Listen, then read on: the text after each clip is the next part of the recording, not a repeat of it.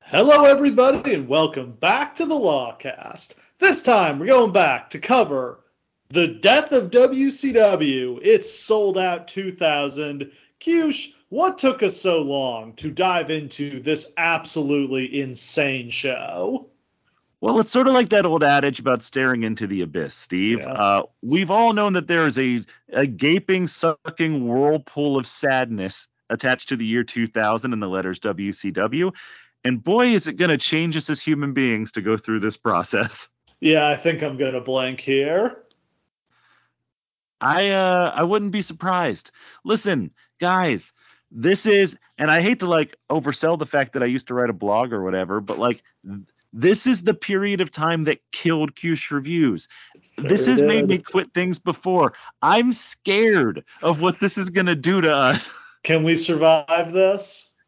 I We'll have to think we find can. out. It's Yeah. what a decline from the joy that was 1989 Steve's version.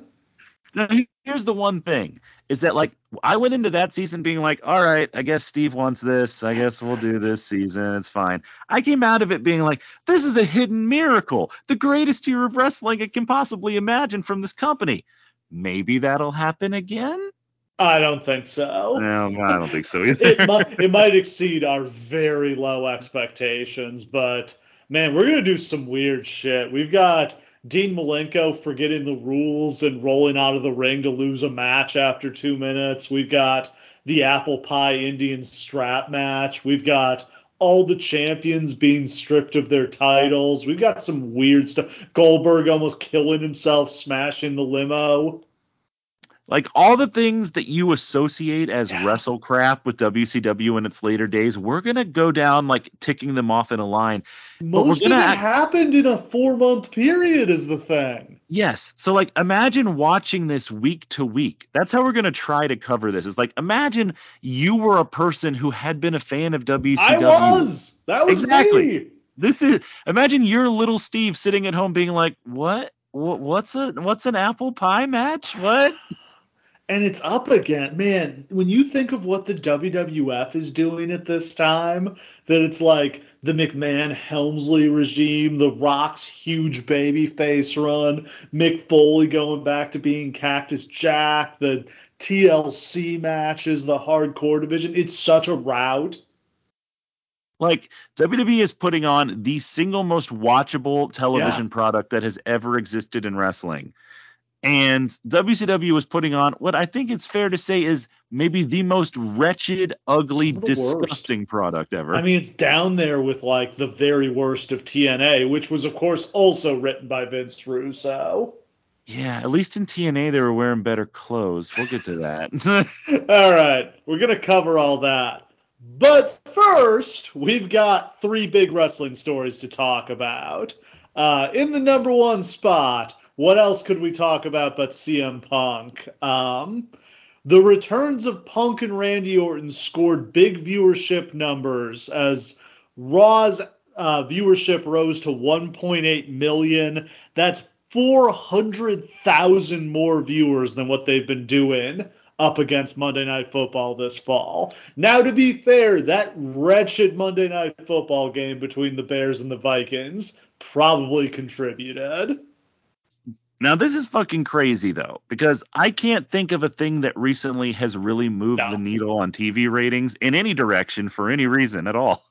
other than like CM Punk's other returns all the other Yes. times. But yeah, for WWE, I'm trying to think of the last time they popped a rating. It's just, it feels like their patterns are so predictable, but this was the most watched Raw of the year other than the night after WrestleMania, which is pretty wild. Yeah. And it's very clear that it was for Punk. If you were on social media at any point during that night, it was on fire for people anticipating Punk. All like the wrestling world turned out to see what was going to happen. Yeah. Not only with the controversy between how he left AEW, we never imagined he would be back in WWE. What's that going to look like? What kind of person is he going to be now? Is he going to talk about what he shouldn't talk about? We don't know. Him with a live mic, anything could happen. Of course, And turned then, out a little flat, but hey, yeah, then we got what we got. I'm home. I'm coming home, etc. Wish they'd played the P. Diddy song. He should have just rapped it himself on the way to the ring. How did you feel about it? His return, it was His flat. Like it was surreal to see him back in the ring, but yeah, that return promo was really, really nothing special. It was way less interesting than either of his AEW return promos. But I guess it had to be because what's he really gonna do? He's not gonna get up. He's not gonna get on WWE TV and shit on the Young Bucks. Like he's not gonna talk about AEW. That's just not how WWE operates.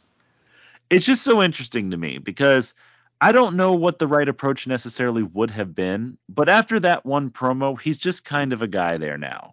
Like to see the anger, and it wasn't like vicious anger, it was just I don't know that I've ever seen people more disappointed in a Yeah. wrestling segment ever in my life.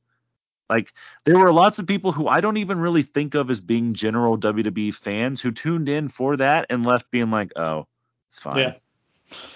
Also, the show wasn't very good. There was a lot of details reported in the Observer this week. Meltzer repeated the claim that Punk's return only came together in the week leading up to Survivor Series, but he said that WWE knew Punk would want to return because he has apparently tried to sign twice with WWE in recent years. One before he signed with AEW in 2021, and then after the All Out fight in 2022. In 21, WWE just wasn't interested. In 22, he was still under his AEW contract, and they didn't end up releasing him from it that time. This was maybe I missed this before, but this seemed like a huge revelation that was very casually dropped in like the 8th paragraph of Meltzer's story, which is a weird pattern that he's fallen into with Punk, where he seems to just not want to report on Punk news and avoid it when he can. I mean, with the blowback that he gets Yeah. literally every single time he does, I guess I'm not surprised. But this completely dramatically changes the Yes. narrative of Punk Doesn't in it? AEW. Like the idea that the whole idea we were sold is that Punk was coaxed back out of retirement because we loved him so much and AEW was this growing, beautiful Yeah. product that he really believed in. Absolute bullshit. He just wanted back in the wrestling industry. Yeah. Yeah. I mean, I can just imagine. I think for a lot of people, the pandemic was like a time they made big decisions in their life, whether it was, I don't know, getting married, getting divorced, career changes, blah, blah, blah. We all had a lot of time to think. And I think Punk was like, yeah, I really need to get back in the ring. It's time. And WWE apparently turned him down, which is big news. And yeah, puts everything in a lot of different context. It's very fascinating that coming out of the really bad situation that company was in coming out of the pandemic, because it was, especially creatively, they had Oh my nothing. God. Um, to think that they were just like, you know what? No, even though all of the enmity there was on Punk's side, you would imagine. I mean, but Yeah, I think Vin, because also there was another time that Fox tried to get Fox. Remember when Punk was doing that the show on yes, Fox, the panel show, which was because it was. so weird. And we were always of the idea that Punk would only do that show because he hated WWE so fucking much he would never actually sign with them. He signed a deal with Fox, not WWE. But this changes that. It No, might. Meltzer says Fox wanted him to be on actual WWE, whether it was as a wrestler or just as an announcer, as a pundit, whatever. And Vince turned that down because it seems like Vince really held a grudge, whether it was the stuff he said about the company medical or whatever. But like Vince did not forgive in this case. But that's the fascinating part of all of this is that we have thought for 10 years that the reason CM Punk is not wrestling is because Yeah. of CM Punk. And it turns out, no, he is not the nomad rebel who walked away. He's the one guy Vince said, nah, fuck that dude, since Randy Savage. No, that part's so interesting. It must have to me usually Vince will do business with anybody as long as it'll make him money. So must not have seen money in Punk. It's just fascinating because Just again, wild. it kind of changes Punk from this persona that he has, that he's like the rebel who stayed away. he's been trying to get back in ever since he left. I don't know. I don't know if I would go that far. Not that far, no. But like for at least a couple years now, he's been trying to get back in. Yeah, and how different history would be if he had signed with WWE back in 21. I don't even want to go down the rabbit hole because there's so many things we could talk about that would have happened and wouldn't have happened if he'd done that. Absolutely. Like, and that's just wild. But let's get back to like this, what's going on right now. So CM Punk is here. We don't obviously have a clear idea of what it is that he's going to do, but what would you like to see him do? Well, I think both I want to see, and I think he's going to work with Rollins at WrestleMania, and then I think he's probably going to move on to a feud with Roman Reigns for either a Saudi show or SummerSlam, is what that feels like to me.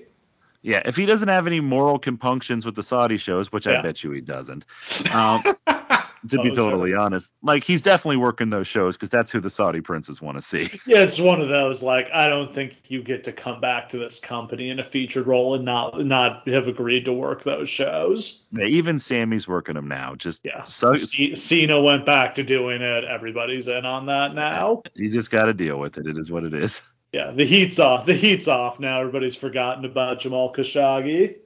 Yeah, everybody forgot about when they were all in a big plane together wondering if they were going to die. Yeah, man, that would be a hard thing to get over. Apparently not. All right. Story number 2. Okada free agency rumors.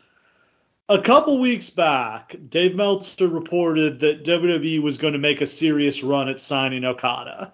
Now Sports Illustrated has reported that Okada is seriously considering signing with AEW. Like, could New Japan's top star be leaving them? I don't know. I have a hard time seeing this one. I kind of feel like he's probably just trying to get more leverage with his negotiations. Here's the important way to frame this discussion. Okada's not going to go to WWE. And if he did, it would be literally the most stunning signing they've ever made in the history of that promotion, and bar none. Yeah. You don't get the top guy of a promotion whose image it's built in. Like, that just doesn't happen. But more importantly, going to AEW really shouldn't be framed as leaving New Japan at all. All it really is like going to New Japan's American arm, right? Like, I'm going to go become an American star, wrestle in America with my buddies, the Bucks, and I'll see you every Wrestle Kingdom. You know what I mean? Like, it's not the same. Yeah, he could still work the Dome. He could even do the G1 if he really wanted to, I would think. Absolutely. But yeah, he could still work the big New Japan shows and, wrestle New Japan guys on Forbidden Door. So, I mean, I'm sure if you're New Japan, you would hate to lose him, but I don't know. You can work out a deal there, and maybe AEW might even compensate you either financially or with a talent trade.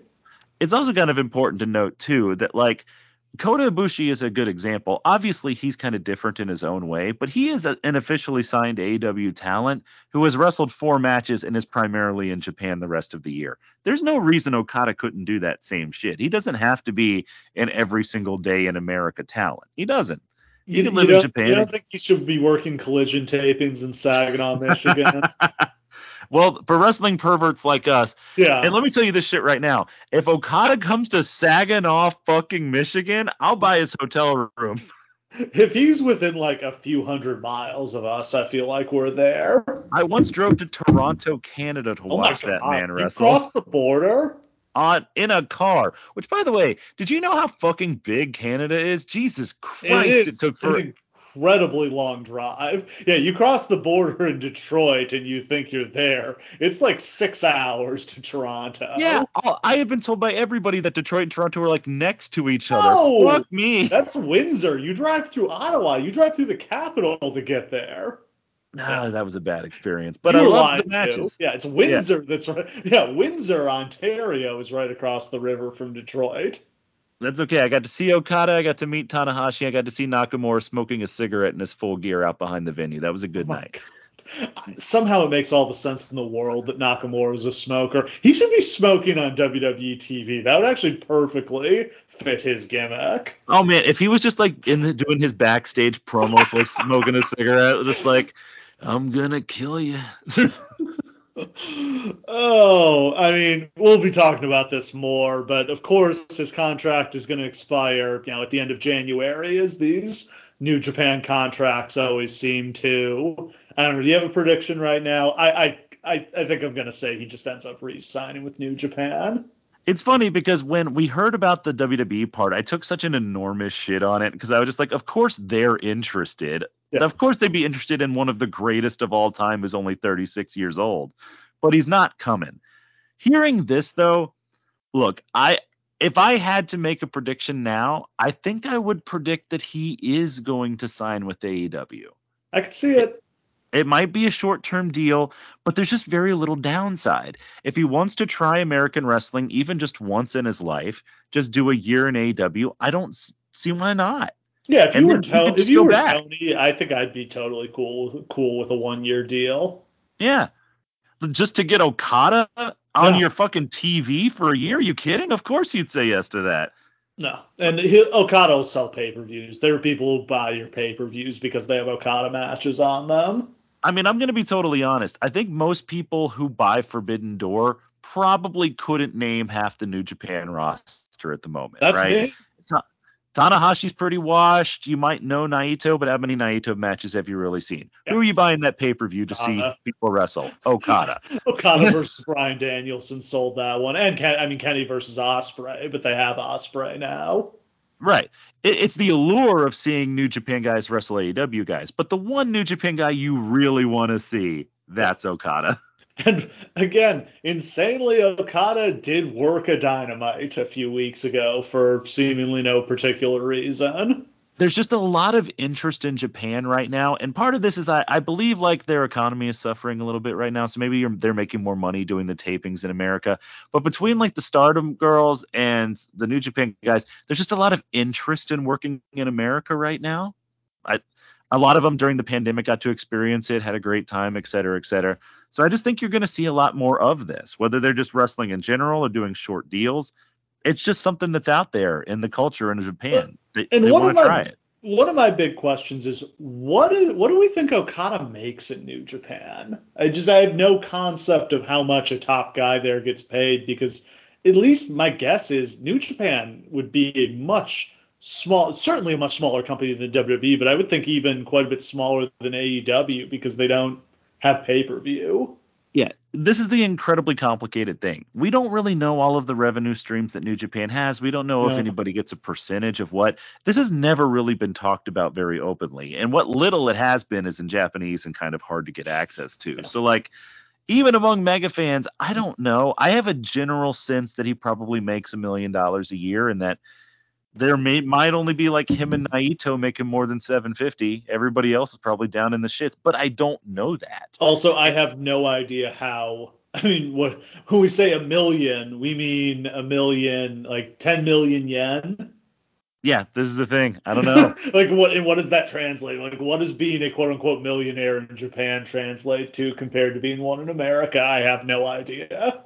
It's actually always been very funny because Okada is not the richest or most famous member of his family because his wife is a gigantically famous influencer in I Japan. didn't know that. It's like Tom Brady and Giselle, Oh yeah, so like while he's Taylor Swift and Travis Kelce. exactly, Taylor Swift and Travis Kelce is actually a very good corollary because like he's a niche celebrity that people know the name of in that country, and she knows someone that everyone knows the name of. So he's really, to most of that country, he's just the guy who takes the pictures for Instagram. It really was nice of Taylor Swift to put that outlaw, unit, the NFL, on the map with her presence. Man, it's just very generous of her, you know. They could really needed the help, and she really stepped in and gave it to him. Who had ever heard of the NFL before Taylor Swift got involved? All right, topic 3. The AEW Continental Classic rolls on. Yeah. Saturday night on Collision, Bryan Danielson beat Eddie Kingston in an instant classic to get his first win his first match. Kingston is 0-2 in the tournament and very much behind the 8 ball to retain his titles that are on the line. Danielson is 1-0. Brody King is 2-0, so he has 6 points, including a win over Kingston. At this point, Kingston is going to need to beat Claudio Castagnoli next Saturday, or he's going to have no chance. He's out of this thing if he doesn't win. You only get 5 matches, right? Because it's 6 guys in each block. Yeah, I believe so. Yeah, so 15 is the most points you can score. If he loses again and he's at 0 after 3 matches, it won't even, like, the most points he can get to is 6. It won't be mathematically possible for him to catch up. When last we talked about this, when it was before the tournament had started, I was very nervous and leery about it because it had been handled so quickly and sort of weirdly. Now, 2 weeks in, I'm fucking rabid for this thing, man. I am at full pervert here. This is my shit. Every fucking inch of it. The stories that they're telling in this. Yeah. Even for the B people. Mark Briscoe being super plucky in losses. Roosh coming on strong. Swerve being the main eventer we all knew he could be. Jay White losing his fucking mind after every loss. Yeah, Swerve got a huge win over Jay White. He has 6 points. He's won both of his matches. He's headed for a showdown with Moxley that is, I think, going to determine the winner of that block. I assume that match is going to go last. And what they've accomplished with this more than anything, because I wanted 2 things. I really wanted them to establish storylines from this that would continue on and feed their company further on. They are succeeding far beyond my greatest expectations. Even people who normally aren't even doing shit, like Andrade. He's got this thing going on with Miro. There's storylines there. Claudio's got his shit going on. Everyone's doing something. Everyone's becoming a new version of their character. It's amazing. But the other thing that I wanted is for it to be unpredictable. And boys and girls, at this point, I don't know what the fuck's going to happen. Yeah, part of me was like, oh, Kingston needs to get to the finals because he has the belts. But now it's like, is Kingston even going to get a win? Or is he going to, suffer the ultimate humiliation, end the tournament with 0 points, and see, that could send his career into a spiral. Here's the fascinating thing. If they wanted to turn Eddie Kingston heel, they have created the perfect vehicle to do so. This tournament, he is riding high as a double world champion. The first time in his whole career he could say anything of the sort, aside from, I think, the Jakara world title.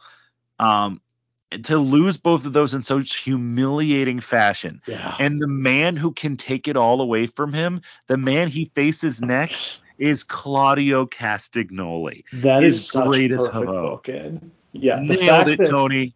up against the man he hates most, and Claudio has a chance to literally finish him, is so fascinating. And Claudio could fuck him just even if they go to the time limit, he's done. So that's something I would love to see, is like Claudio doesn't really care about winning because he just wants to screw Eddie over.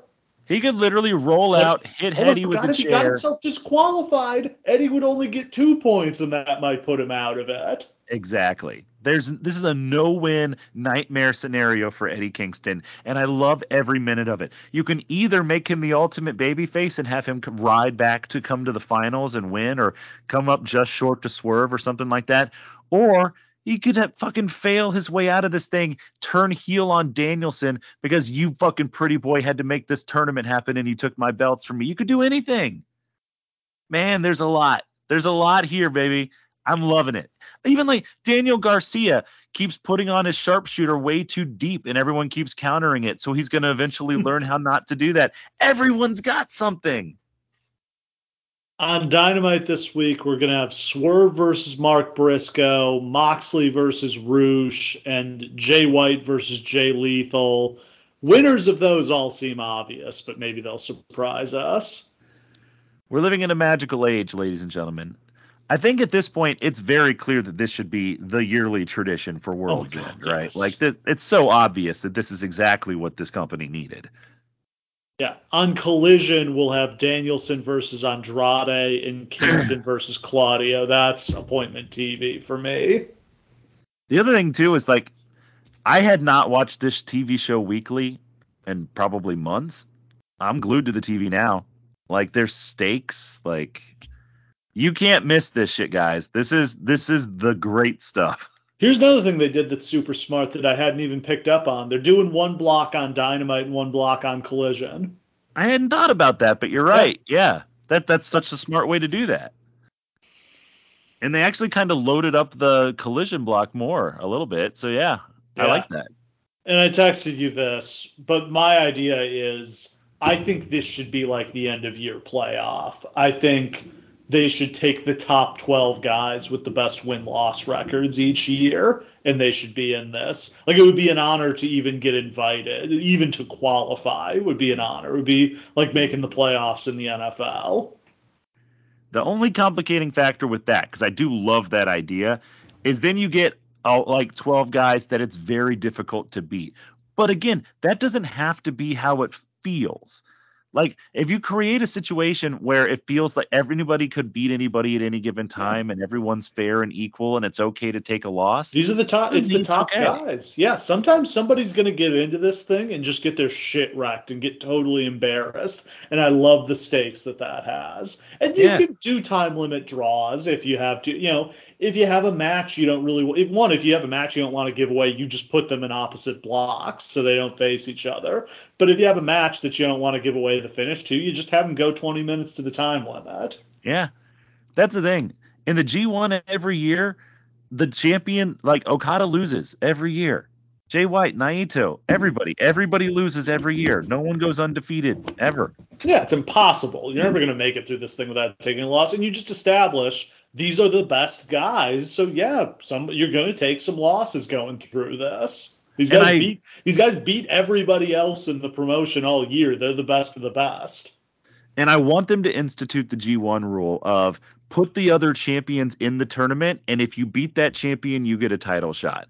Yeah. Like if Orange Cassidy's in the tournament and you beat him along the way after the tournament, guess who's number one contender? All right. So from something we're loving to something we hated, let's go Woo! back to January 2000 and cover some very dark times for WCW.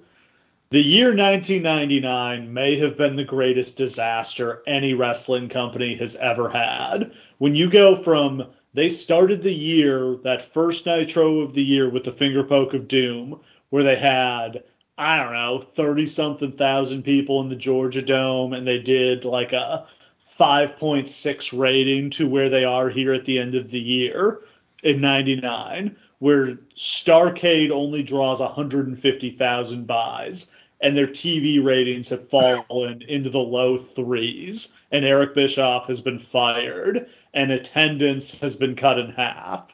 I don't think we've ever seen a company take a fall that hard. I don't think there's anything even remotely like it in wrestling history.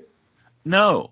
And I don't think that there's ever been a series of changes this dramatic in wrestling history. Like, I can't even fully put into words. Like, we know why the fall of WCW happens. Like, we and everybody else have endlessly gone on about the causes.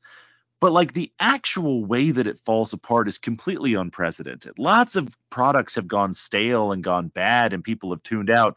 And that didn't involve them losing literally their entire audience overnight.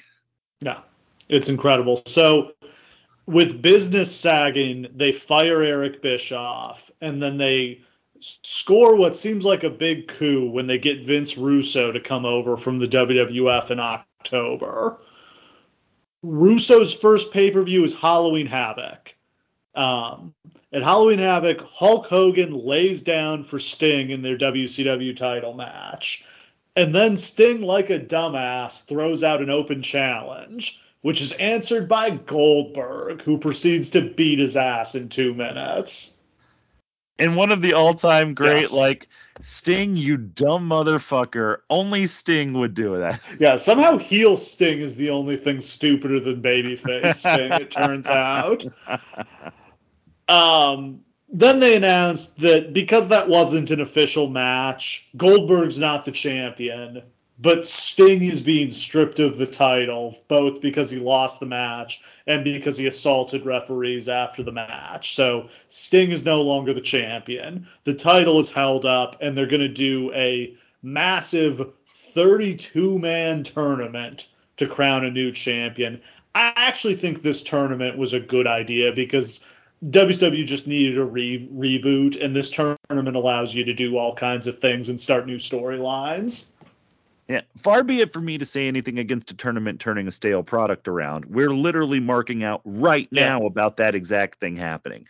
However, and it is a good opportunity to launch new storylines, to like create a hierarchy in the company, to kind of show where you think people are at. I think it's a fantastic idea. They put way too many people in it. I think there are like 70 dudes in this tournament, and Medusa, who's in it like 3 times. Yeah, somehow Medusa has many. 2 spots. The other hilarious thing, which is one of the dumbest things I've ever seen, initially titles were on the line in the tournament matches. Yeah, so if you were the U.S. champion, you had to defend the belt in all of your tournament matches. I don't remember if they just dropped that stipulation or if they just like had the champions lose by DQ and count out or something, so they got out of the tournament, but the titles didn't change hands. But Now, that's one of the most bizarre things I've ever seen. I almost don't hate the idea of being like one promotion, one champion. At the end of the day, if Bret Hart wins, he holds every belt in WCW, and then they just unify all of them. Like, I don't hate that. The tournament came down to Bret Hart and Chris Benoit at the Mayhem pay-per-view in Toronto. Hart got the win after an absurd amount of people interfered. It's Vince Russo, so he can't just let Bret Hart and Chris Benoit cook the way they're capable of. We have to have a bunch of people interfere in a bunch of bullshit. It's just like Vince Russo, actually, because he's like, it always seems like he wants to pick like the greatest possible wrestlers and performers and then have them do anything other than wrestle and perform. Like, you picked Benoit for this. It's way, way, way too early for him in that spot. Way too early. But okay, you picked Benoit for this. The only thing he can do to get over is wrestle, and you won't let him. And that's the funny thing is Vince Russo, who famously hates wrestling matches, wants to, like, Bret Hart and Chris Benoit are the guys he wants to push, who are horrible fits for his style of wrestling. The worst fits. It's like trying to run the option with Peyton Manning. Meanwhile, the one man in this company who's an absolutely perfect fit for both his version and the other version, arguably the only man who is, Booker T, is mired in whatever bullshit this is. So it's Starrcade. Hart and Goldberg faced off. We know how that ended. Bret Hart got his head kicked off. Bret Hart receives like 3 concussions in one match. So many. Goldberg was just, something was going on with him that night. He was wrestling like a crazy person. There's so many. Everybody knows about the kick. And then there's the figure 4 around the ring post where Goldberg doesn't grab his foot, so Bret hits his head on the floor. But there's also, watching the thing, like 3 or 4 other live round shots or slams where you can see he got hit right in the head. It's just, for whatever reason, Goldberg, I don't think Goldberg was trying to hurt him, but just for whatever reason, Goldberg was on edge or something. At the end of that match, Bret put Goldberg in the sharpshooter, and WCW Commissioner Roddy Piper came down to the ring and called for the bell, even though Goldberg didn't give up. So it was a redo of the Montreal Screwjob, was how Starrcade ended. That now means number of Montreal Screwjobs performed. In WWE, 1. Actually 2, I guess. 2, because they did Survivor Series. I feel like there had been more. Man, they had redone. I feel like they'd already redone it several times. This already seemed stale in 1999. Yeah. But it's just funny that here in WCW, in the other company, they have had 2 out of 3 Starrcades since it happened. Did they do the Montreal Screwjob? Yeah, the next night on Nitro, they had to have Tony Schiavone explain what the Montreal Screwjob was. He explained that Bret Hart had been screwed out of the WWF title when he was leaving the WWF in 1997. And writer Vince Russo, who was now one of the quote-unquote powers that be in WCW, was one of the architects of scripting that finish. I swear to God, that's a verbatim quote. Here's the thing. Imagine how deep into the wrestling bubble you have to be to think it's a good idea to even reference the Montreal Screwjob. Understand this.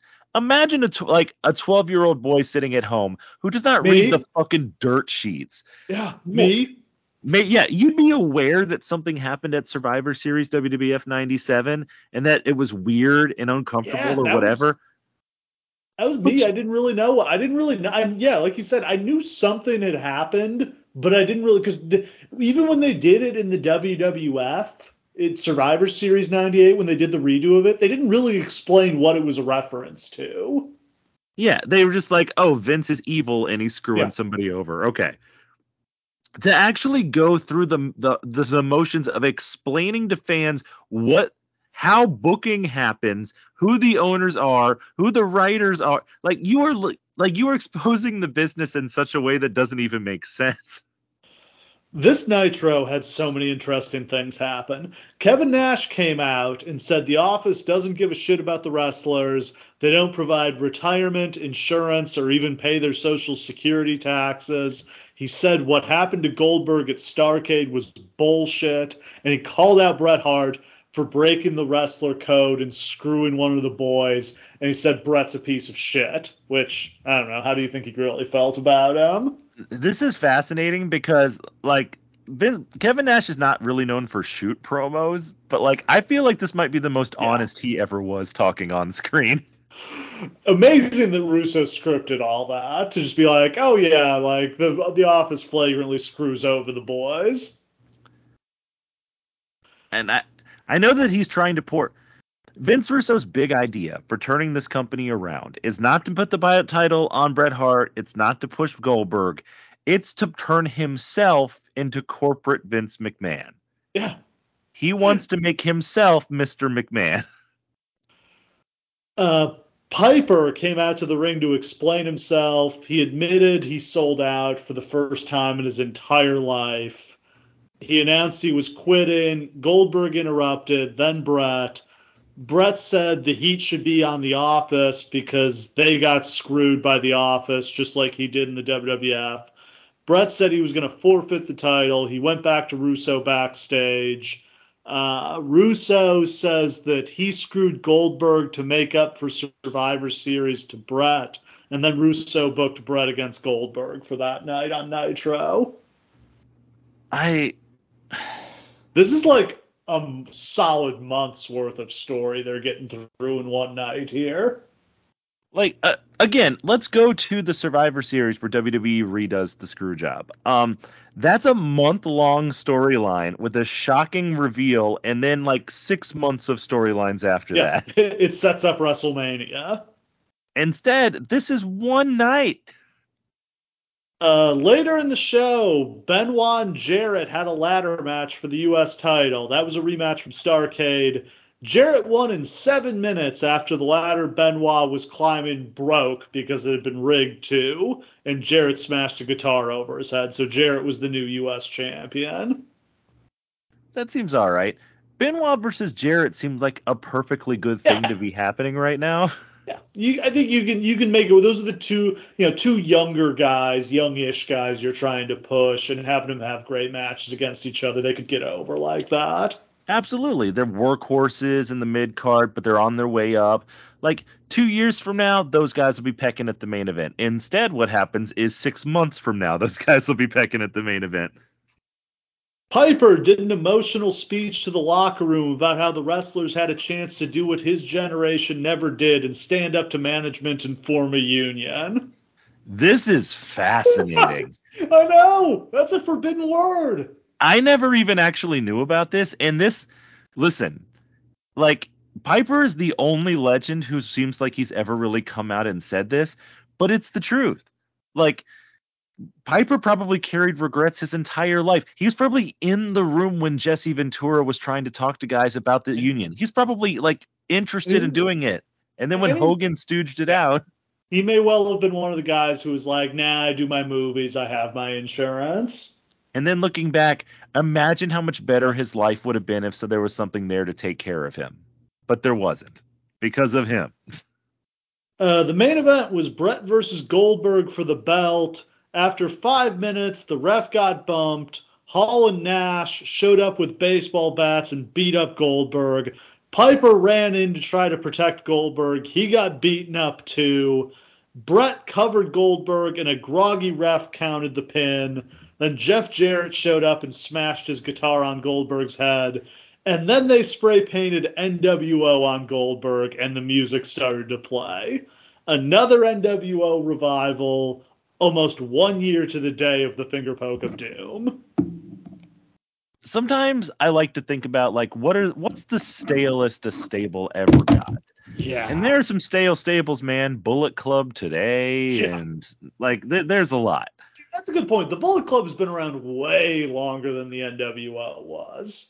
And it at its peak, it was never as hot as the NWO was, but it also never burned itself out the way the NWO did. Yeah. Right now, it's split into like 40 different factions, so it's like a whole different thing. But this moment of the NWO where they reunite in a big shocking way and the fans respond by being like, oh fuck, again, really?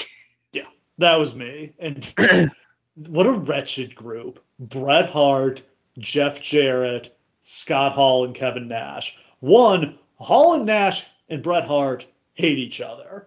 Always have. Zero chemistry. Bret Hart in the NWO was never a good fit. He doesn't have the right personality for it. And Jeff Jarrett feels super sandwiched in there. All we want is to cheer Bret Hart. Why are you making this so difficult? To establish the timeline, this is like 6 months after Owen died. I don't think Bret ever should have played a heel again after that. And he didn't want to. Like, Bret is the perfect person to feud with the NWO. Yeah. Because he's like the pure-hearted guy who never gave up and like has virtue. And of course he would side with the company against these dickheads. And he's fought them a million times before. He knows how evil they are.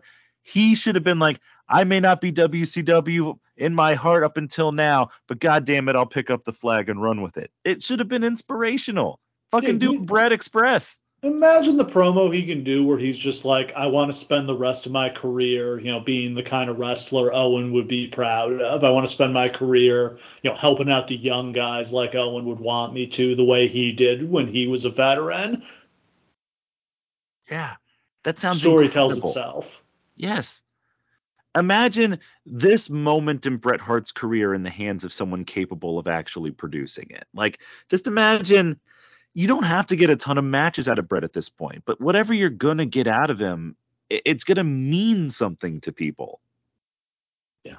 But also, he got a concussion the night before this, and they made him wrestle Goldberg again. What the fuck? What are we doing? And then on Thunder, they made him wrestle Benoit.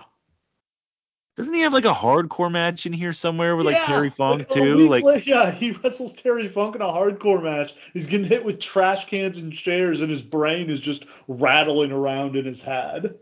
Yeah, like this is like the worst. Like they should teach this in medical classes. Like, hey, what's the worst thing you can possibly do to your brain immediately after a concussion? Well, you could wrestle 3 wrestling matches in 8 days and hit yourself in the face a million times. You know what that'll cause? A stroke. The December 23rd episode of Thunder was the one where Goldberg almost died. Oh, God, yes. Here we are. They do an angle where he's chasing after the NWO, and he finds their limo in the parking lot, and he goes to smash the limo. He goes to smash the windows with his fist. And I feel like every person who talks about this tells a slightly different version of it, because I think at this point nobody even really remembers exactly how it was supposed to go. I think some people say some of the windows were gimmicked and he was just supposed to break those. Some say there was a pipe or a sledgehammer or a bat he was supposed to use and he didn't use it. And I think what's right is I think he was supposed to have like a pipe taped to his wrist. Yeah. But he dropped the pipe after he smashed the first window and then proceeded to just keep using his fist, punching through the windows until he cut himself open. And it's sickening when he slams his hand on the hood of the white limo. You see his blood just spray everywhere. It's like a cartoon. Yeah, here's the thing about punching through glass. If it's not the kind of glass that's meant to break up into little pieces, what you get if you break through it is shards of glass. Yeah. Think of how hard a car window is. Think of how hard the windshield of your car is. How many times you've been driving along and a rock has hit it and it didn't break. Now, kudos to Goldberg for being the kind of guy who's strong enough to punch through a car window, because that's impressive as shit. Yeah. But again, he punches so far into it because he is such a badass that it literally just spikes into his wrist veins. Hey, to anybody who may have had a traumatic teenagehood, you know what happens if you slit your wrists? Bad stuff. According to Goldberg, he was about a centimeter from losing his arm. I mean, yeah. I believe he doesn't just punch it too. Doesn't he like elbow it too? Like he goes nuts on this thing. He doesn't just. It takes him like he has to hit this. He has to hit each of these windows a number of times before they break. Because again, they're really hard. Also, just one more thing. It's the winter. It's cold, which makes it even harder. Like, this is a dumb segment. Let me just be clear about this. If you gimmick one window on a limousine and have Goldberg run up and punch that shit into pieces, that's pretty cool. Yeah. To have him do it to like 20 windows, why? Just stop. Just do the one. On top of that, in the same segment, Bret peeled out of the parking lot on ice, skidded, and nearly hit a production truck. Thank God it was Bret behind the wheel, and he's from Canada, and he knows how to steer through a skid. In his book, when he literally says, like, I realized at that moment, what the fuck are we doing? Like, we are not stunt people. He wrote, like the week after this, he wrote this really long and interesting. So he had a newspaper column back then in the Calgary newspaper. He wrote a really interesting one where he said, like, somebody asked me, is wrestling real? And he stopped and he thought about it. And he's thinking about how much he's gotten beaten up, how hurt he is, all these stunts he's doing, and how dangerous they are. And he's like, at this point, I don't know anymore because this is so far removed from what from what we used to do. Imagine the trauma of the shock in that moment when, like, you get out of the skid and you're okay, and then you realize, like, this is literally what just killed Owen. It's literally, I could have just died doing the same dumb shit that my brother got talked into. Like, this is in one night, it is plausible that they could have killed Goldberg and Bret Hart. Vince Russo could have written their deaths. That's not a joke. That's real. On the December 27th, New Year's Evil edition of Nitro, Scott Steiner came out to do a heartfelt retirement speech because of a back injury. How do you think this ended? With him walking away and becoming a mathematician. Exactly. Now, how many fucking times did they do this? Of course he ended up joining the NWO that night. God. At least he's a fit. You know, what should have happened is he should have thrown all the other jabroni weirdos out of the NWO and created a new NWO. Because he's the guy who should be leading this generation. Nitro on January 3rd, Terry Funk was announced as the new commissioner of WCW. Weird idea, but honestly, I kind of love it. Like that's the perfect kind of thing. If you want this product to seem different than it did before, Terry Funk is different. The January 6th episode of Thunder was where he wrestled Bret in a hardcore match. Last match of Bret's career until he came back to the WWF in 2010. And you might say, boy, like, what a weird match to be the last match of his career. No, him having the worst match in WrestleMania history against Vince McMahon as the last match of his career is way weirder. Nitro on January 10th, Funk brought out Arn Anderson, Larry Zbyszko, and Paul Orndorff to protect him. That's a group he dubbed the Old Age Outlaws. This actually kind of rules. That kicks, bringing out the enforcers, man. You would not fuck with these dudes. They've got old man strength. I love the idea of these three guys just like rolling into a Denny's and seeing a fight break out and like cracking their knuckles and taking off their Rolexes and being like, it's time to get the gang back together. I think we got to do a thing where we got to figure out how old they actually were at this point, because it's going to be surprising that they were. Okay, Funk was 55. He was legitimately pretty old. Yes. Arn can't have been that old. Arn is only 65 now, so Arn was 40. God, he was only 40? Arn was younger than 90% of WWE's roster here. What the fuck? Are you serious? Yeah. Yeah. Holy shit. Arn's born 58. He was 41. Uh, Zbyszko, born 51. He was 48. He's a little older, but again, like, same age as a lot of guys who still wrestle regularly these days. And yeah, Orndorff's 2 years older than Zbyszko, so. okay. So, like, everybody, Arn just looks old. Everybody other than Arn is actually pretty old.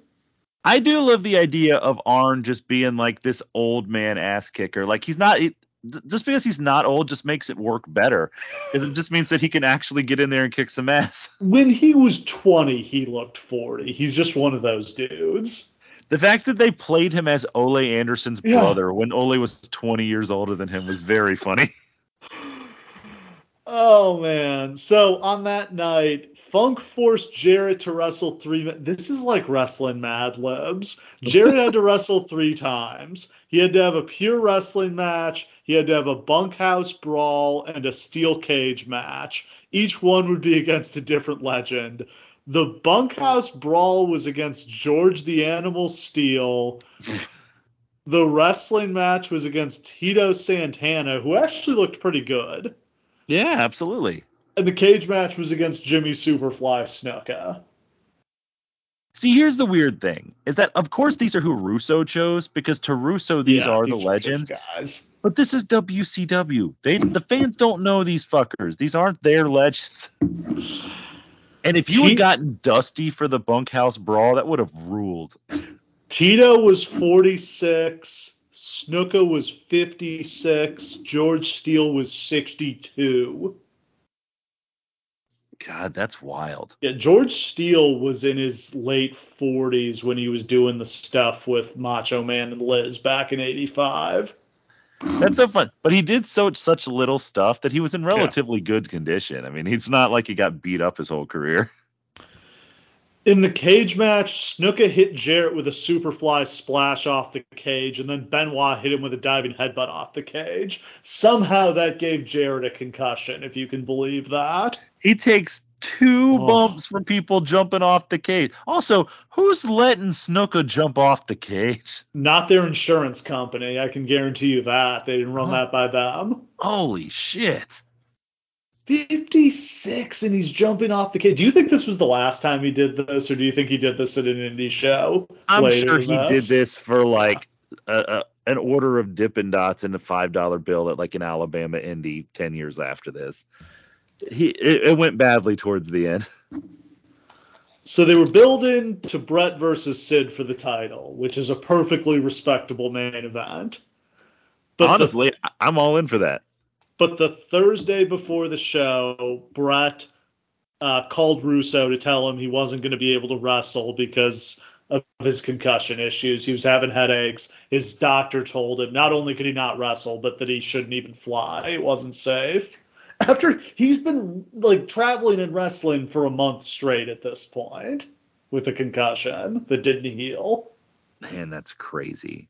Yeah. Now, again, this is why he had to retire. If they had just let him rest, and he probably, I mean, I don't know, maybe he shouldn't have been traveling, but he probably would have been okay if they hadn't had him wrestle all those matches right away. If they just let him rest for a few weeks, I think he probably would have been, I don't know if he would have been fine, but I'm sure it would have been better. Right.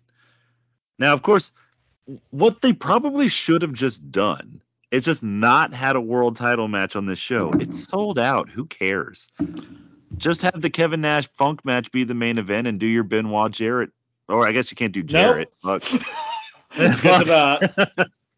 The next day, Jarrett calls and says he can't wrestle because of his concussion. So we're down the world champion and the U.S. champion. And Benoit and Jarrett were supposed to wrestle 3 times, so that was going to be like half the pay-per-view. But here's the thing. There's 12 matches on this show as constituted. If you take 4 of them away, it's still 8 matches. Yeah, you could have made this work. Like, you could have just do an eliminator where, like, the winner of Nash versus Funk wrestles the winner of like Sid versus Benoit for the title, and just put the belt on Sid or put the belt on Nash. That would have been fine too, but we'll talk about why Nash didn't want that in a second. God, there's just so much going on here. And of course, there's the other element to the Benoit thing, where the reason that Kevin Sullivan starts pushing to give him the belt is just so people will take the heat off of Sullivan that he's in charge now. It is at least what the radicals believed about the whole thing. Infamously, Russo wanted to put the belt on Tank Abbott. I'm going to say something crazy. No, you can't. I don't think he should have done that. No. But oh no. Looking up and down this roster at this precise moment in time. You have Sid. Put the belt on Sid. I mean, I agree with that. There are better choices. Yeah. But I'm just saying the words left his mouth and he was fired before he was done saying them. They were literally just like, get the fuck out. And I'm not sure it's that crazy, but it's crazy. Yeah, at this point, Bill Bush makes the decision to demote Russo and make him part of a booking committee rather than the head writer. Russo refused that and just went home instead. Which is the right thing to do for him. Like, they were going to fucking job him out. There's no way. He gets to come back to being head writer in a couple months because he just quit here. If they'd put him on the quote unquote committee, he would have they never would have used any of his ideas. So I want you to imagine that you're Bill Bush for a second. You've just had to fire the guy that you gave the keys to the kingdom to. In 6 months, he's driven every measurable so far into the ground that you don't know that this can ever recover. Everyone's mad. Everything's wrong. He almost killed people. He wants to put Tank Abbott's toothless grin on every poster for WCW. You fire him. What the fuck are you going to do now? Why didn't they call Dusty Rhodes at this point? That's a good question. Dusty, I can't remember if Dusty's still there or not. I think he is. I think he is. I think he has like a match at some point around here. I'm sure he definitely, actually, yeah, I think he does. I might have just, but failing that, they put together a committee. Sullivan is the head of it. It's also got J.J. Dillon, Terry Taylor, and Bob Mould. Who the fuck is Bob Mould? I have not the slightest idea. He's from music or something. I think Kevin Nash got him hired because he liked his jokes. Here's the thing. There's nothing wrong with Kevin Sullivan. Obviously, he burnt himself out booking the NWO, but he did a great job booking that. He's done good booking in the past. The rest of that committee is the shittiest group of fucking assholes that I've ever heard of. This is a terrible committee. But Sullivan's decision to put the belt on Benoit just to keep the heat off of himself is also insane. Stupid as hell. Like I was a huge Chris Benoit fan. Even I was kind of confused by the whole thing at the time. Like, if you want to put him in this match and Sid beats him, but Benoit gets to look plucky, okay, because he's not ready for this. God, no. Like, he's the kind of guy that you'd be like, oh man, he gets a title shot that he loses, but one day, man, that Benoit's gonna get there. But not now. This is fucking stupid. He beats Sid Vicious ostensibly clean in the middle of the ring. That's insane. Reportedly, 15 to 20 wrestlers confronted Bush on Saturday saying they didn't want Sullivan as the booker. Benoit, Malenko, Kidman, Shane Douglas, Eddie Guerrero, and Conan all asked for their releases if Sullivan was going to be the booker. Conan claimed he was speaking for a bunch of the other luchadors, but I think it turned out that was bullshit. Well, to be honest, here's the thing. Conan at one point was speaking for all the luchadors, but we're a couple years in now, and they have their own deals. They can speak English now. Like, Conan is no longer the only path to WCW. They had to come up with something for the pay-per-view. Reported ideas included Flair, Hogan, and Nash winning the title. Nash reportedly turned down the belt because he didn't want to get all the heat he would get from the other boys. And he's right. He would have. Absolutely, he would have. It's still the right call because you got this new NWO faction. You should probably keep the belt within it. And they make a big deal on this show of Terry, like Arn Anderson very specifically like points at the belt and says like, God damn it, they got control around here, but you won't get this. Yeah. This is the real power. If they get this, we lose So, everything. So of course you have them get it, right? Like Kevin Nash should beat Terry Funk in this match and then immediately declare himself the world champion.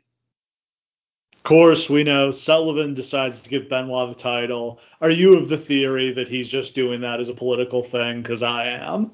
110%. Yeah. Again, it's not like if it was like Kevin Nash versus Sid Vicious and he had this backstory with Nash and he put the belt on Nash, maybe you could believe that like, no, I just think that's the right decision.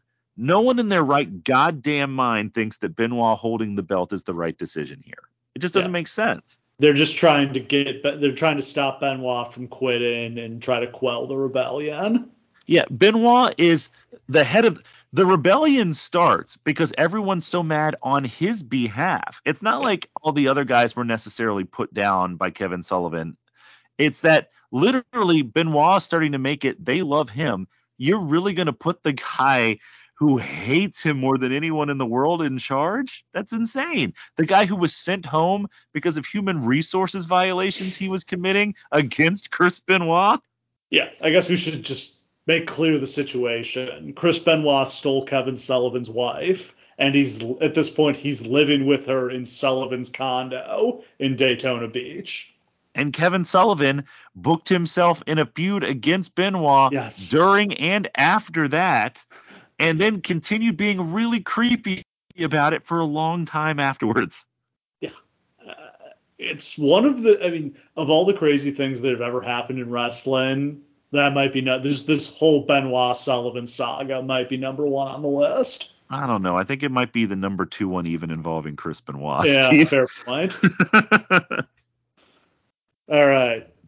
So before we get into the show, somehow there's going to be a lightning round. I feel like, man, this whole thing has been one big lightning round because of when we got George Steele and Jimmy Snuka and Tito Santana showing up. Yeah, like the recap is the lightning round. I feel like this is the longest we've ever gone before hitting the lightning round on a show. I feel like we're like 40 minutes in already, but fuck it.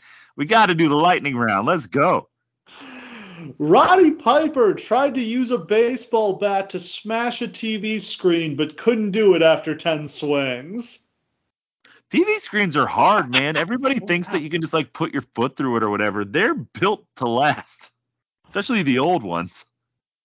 The Varsity Club was brought back. Kimona Vaughn from ECW was their valet in a cheerleader outfit. I love how all characters she had to play had to be purely fetishistic. Like literally they find this woman who's like a stripper in like some strip club somewhere, and they literally just bring her around to dress her up in cosplay. It's fucked, man. This is a bad industry. It's just like, okay, you can be a cheerleader, a geisha, and a dominatrix. Those or are naked. Your characters. Pick one of those 4. Or do a striptease like Heyman had her do. The way that they... not to go on a tangent, but like the way they describe that night. So there's a night where like they can't put on a match or something like that, and the crowd is so restless, and there's a bunch of like angry, violent dudes. And so they send out this woman to do a striptease in the middle of the ring to calm them down. And the reverent way Paul Heyman talks about this, like that's not the most despicable thing you could possibly do, is to feed this woman to the wolves to save your own life, is insane. Brad Armstrong was given a gimmick as quote-unquote buzzkill, in which he impersonated his brother Road Dogg. I never understood why buzzkill, but I also It's a weed reference, isn't it? I mean, it is, but like it doesn't track. Because Road Dogg did lots of drugs. I mean, yeah. But it's difficult to imagine Brad Armstrong doing lots of drugs because he's Brad Armstrong. Yeah.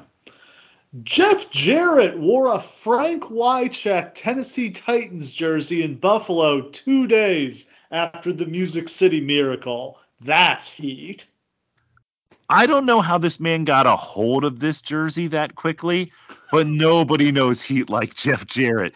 God he might have had damn. one. He's a Tennessee Titans fan. Wycheck was one of their best players, and he's Oh a yeah, wrestling fan. Wasn't he in TNA? Yeah, he actually did some Yeah, physical stuff. He had a match, I he think. had a match. We did a show that he wrestled on, I Yeah, think. man.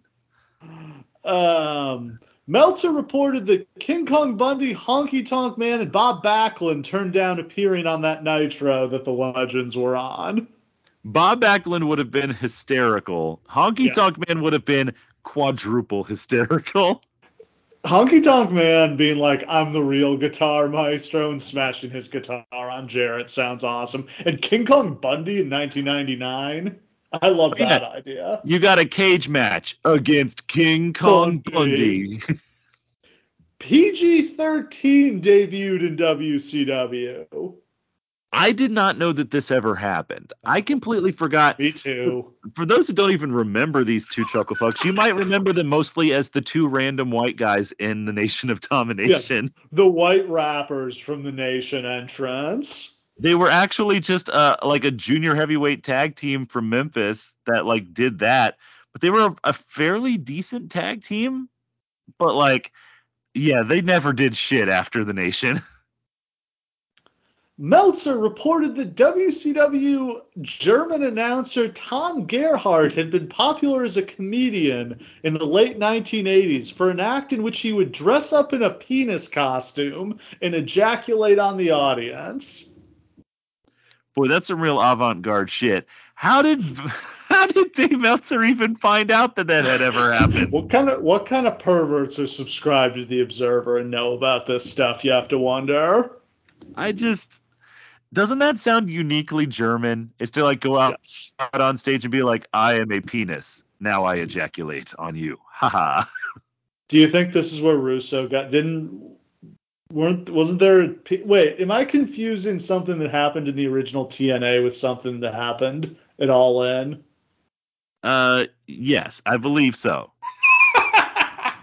Or maybe No. The original TNA also did have walking penises. That is correct. They did.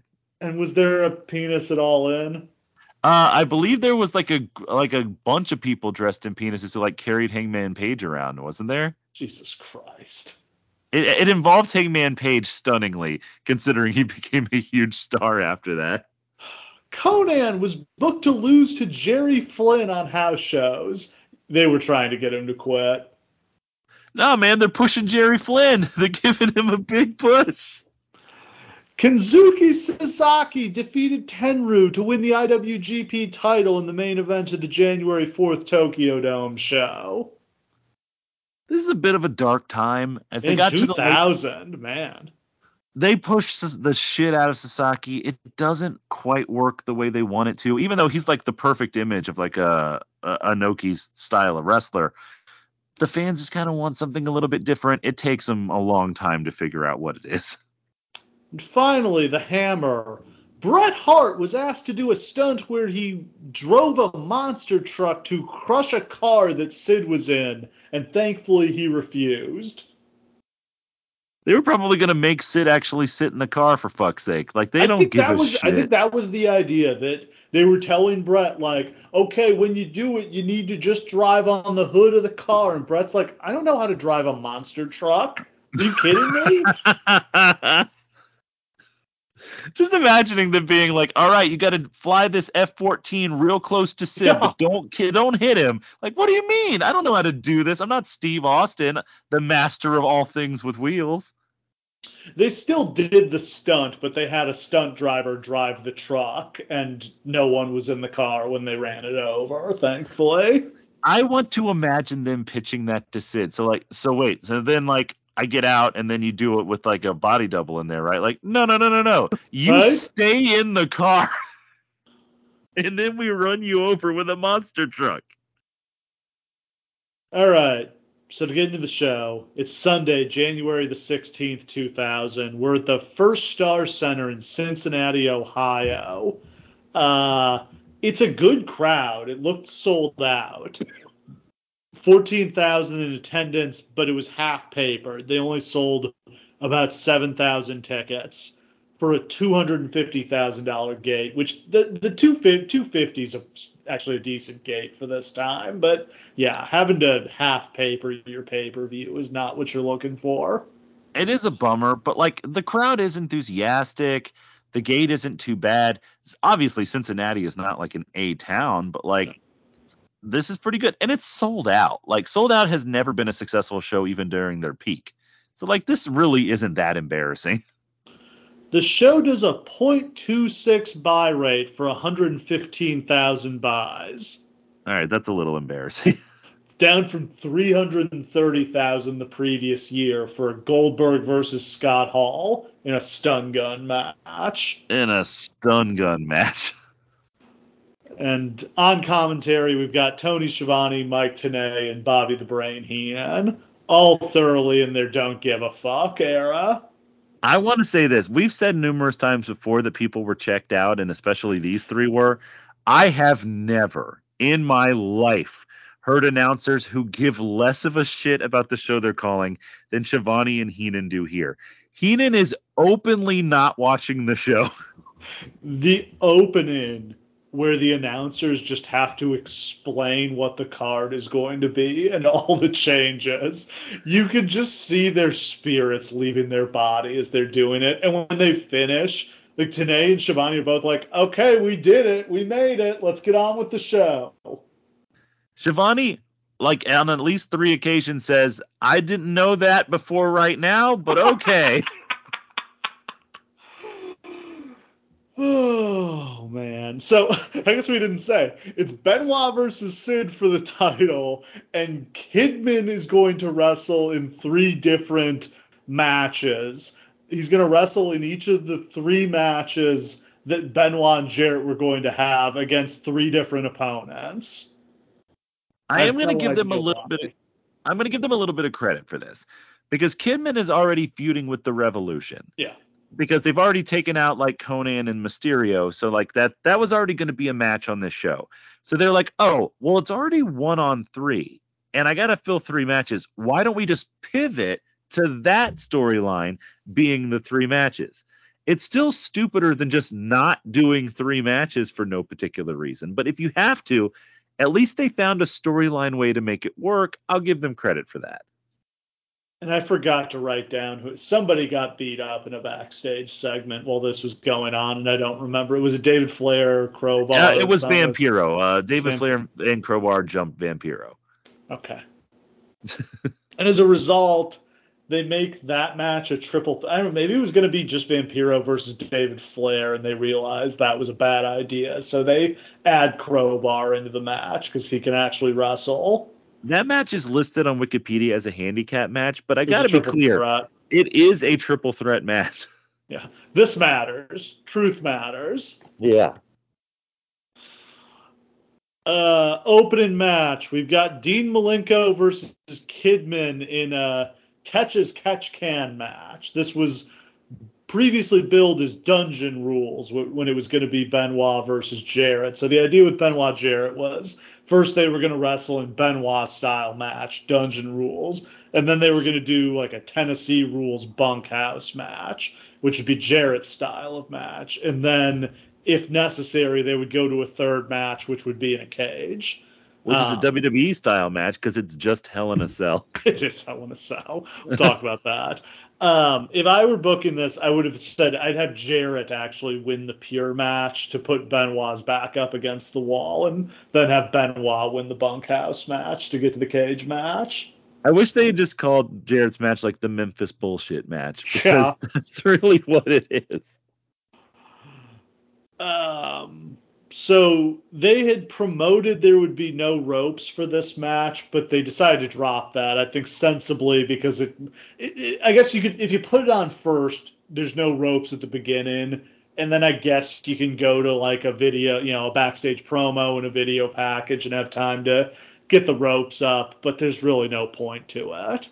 I mean, all you really have to do is like keep the ropes up, but just say like you can't grab the ropes, like you can't leave the ring. Dungeon Rules means you have this much space and it's pins or submissions. That's Dungeon Rules. You win by pinfall, submission, or knocking your opponent out of the ring. Yeah. Though there is none of that in the dungeon because it's just a basement. There's no knocking someone out of the ring. You don't get away. They did a dungeon match in the WWF between Owen and Shamrock, and yeah, it was just them wrestling in the Hart basement. Which is so fun. The dungeon is so legendary. The reason it's called the dungeon is because you couldn't get out. He would take you down there and stretch you until you wanted to die, and then you couldn't escape.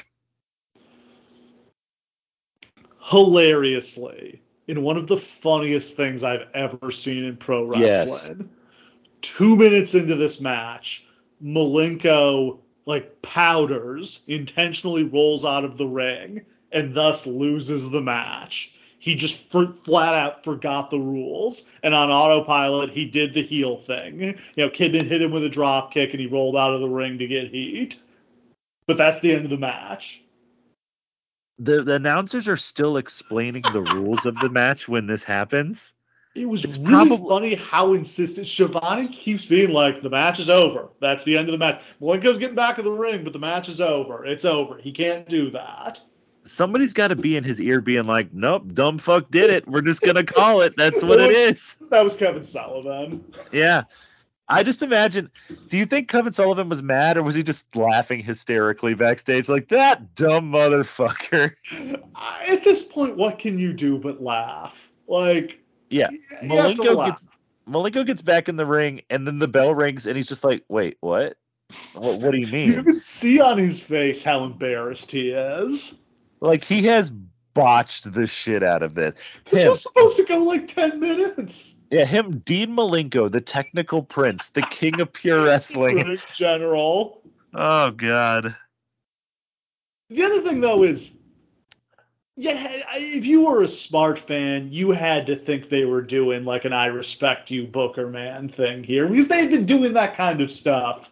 Every show, somebody would lay down, or there would be something like that. So I'm sure that ran through everybody's mind. But the other thing you would think is, maybe Malenko just, did this because he was just fuck it, I don't want to wrestle. I'm quitting. I don't want to wrestle this match. But by all accounts, everyone says he just fucked up.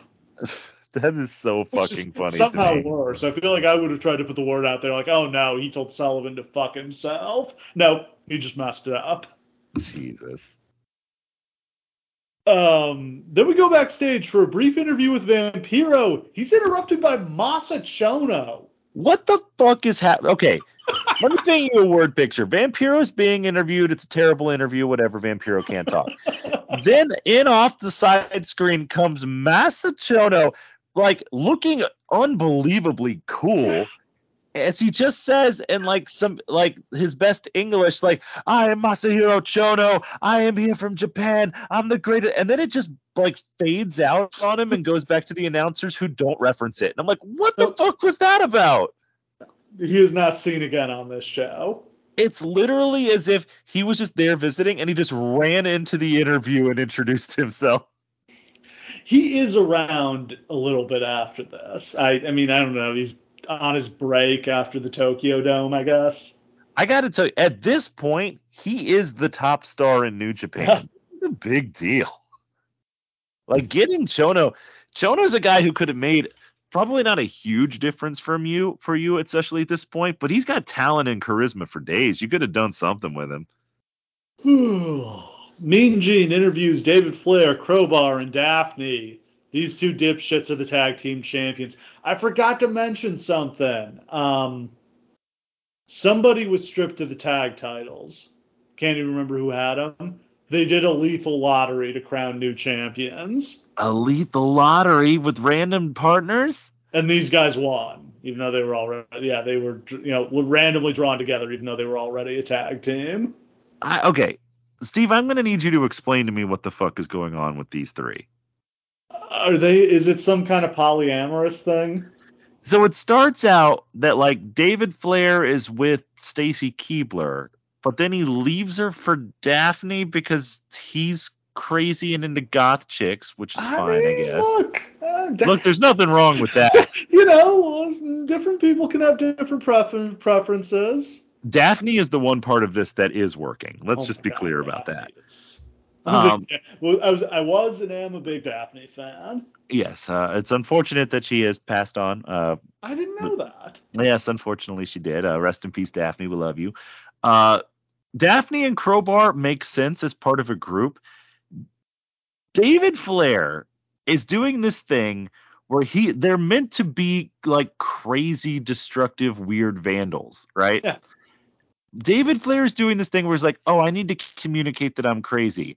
Yeah. That's not an exaggeration. It sounds like this. I don't get that shit, man. Are they both banging Daphne in storyline? I think the implication is that Crowbar isn't into anybody. Okay, except his crowbar. I honestly, if you told me that Crowbar's gimmick was that he is a crowbar that got transformed magically into a human being, I would believe you, because that's sort of the idea. It's amazing how athletic David Flair's siblings were and how unathletic he is. I know not a lot of people have probably seen much of Reed Flair's work, but he was like, I don't know that he was ever going to become great, but he was immeasurably better than David. And he was a very good amateur wrestler. He was a champion amateur. Obviously, Charlotte is a Yeah. unbelievable athlete. Obviously, Charlotte made a great pro wrestler. She was also a Division I volleyball player. And then there's David, who became a police officer, but not an especially good one. And he's just a guy. Can you imagine being in a family like that of unbelievably decorated, heroic champions, and then you're just a guy? That sucks. So I assume they added time to this to make up for how short the first match was, which is why it went 10 minutes. It goes forever. Vampiro gets double teamed. Eventually, he makes a comeback, and then he pins Flair with a brain buster. It's not very This good. is the If you can third believe longest. that. This is the third longest match of the night. Like that's not good. And Gene interviews Johnny the Bull, Big Vito, and Disco Inferno. They're the Mamalukes.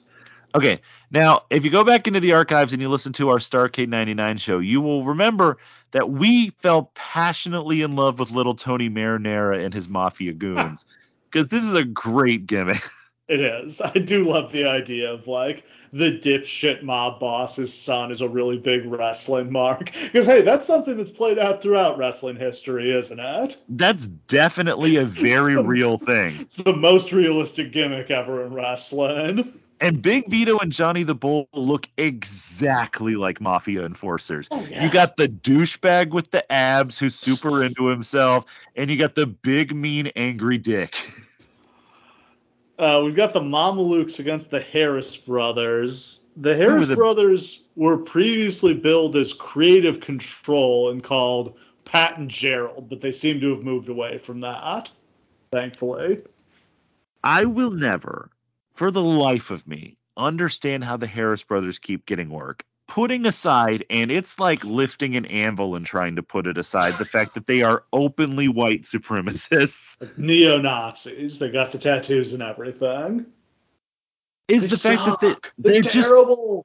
They're super shitty, not that big, bald, ugly dudes. It's just, they're nothing. They are literally a zero.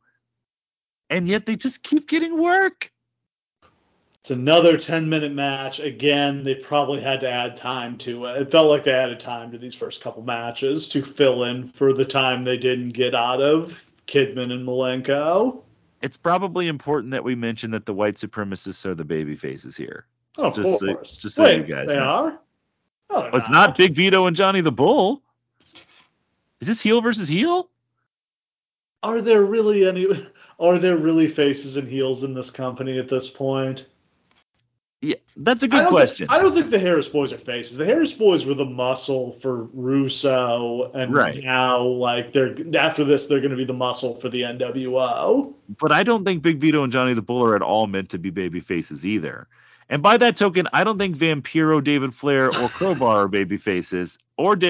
So Billy Kidman is thus far the only babyface on this program. Let's keep track of that, shall we? Who's an actual babyface on this television This is show? good. We keep forgetting to play a game. That could be the game this week. Who actually manages to be a babyface? Billy Kidman is a babyface. Good for you, buddy. The finish here comes when one of the Harris brothers goes to pile drive Johnny the Bull. Vito goes to the top. Disco pushes him off, but Vito lands on the Harris brother with a crossbody and gets the pin. So looks like Disco was trying to turn on his guys, but he accidentally helped them win because he's a dumbass. So I initially thought when I saw this, because the story at Starrcade was that he had gotten into gambling losses with the Mafia guys, and so they put him in a body bag and threw him off a bridge or some shit. Also very realistic. I was like, what if Disco started betting on the matches but against Johnny and Vito? And so he's trying to rig the matches so that he wins enough money to get away from them. But they just keep winning anyway.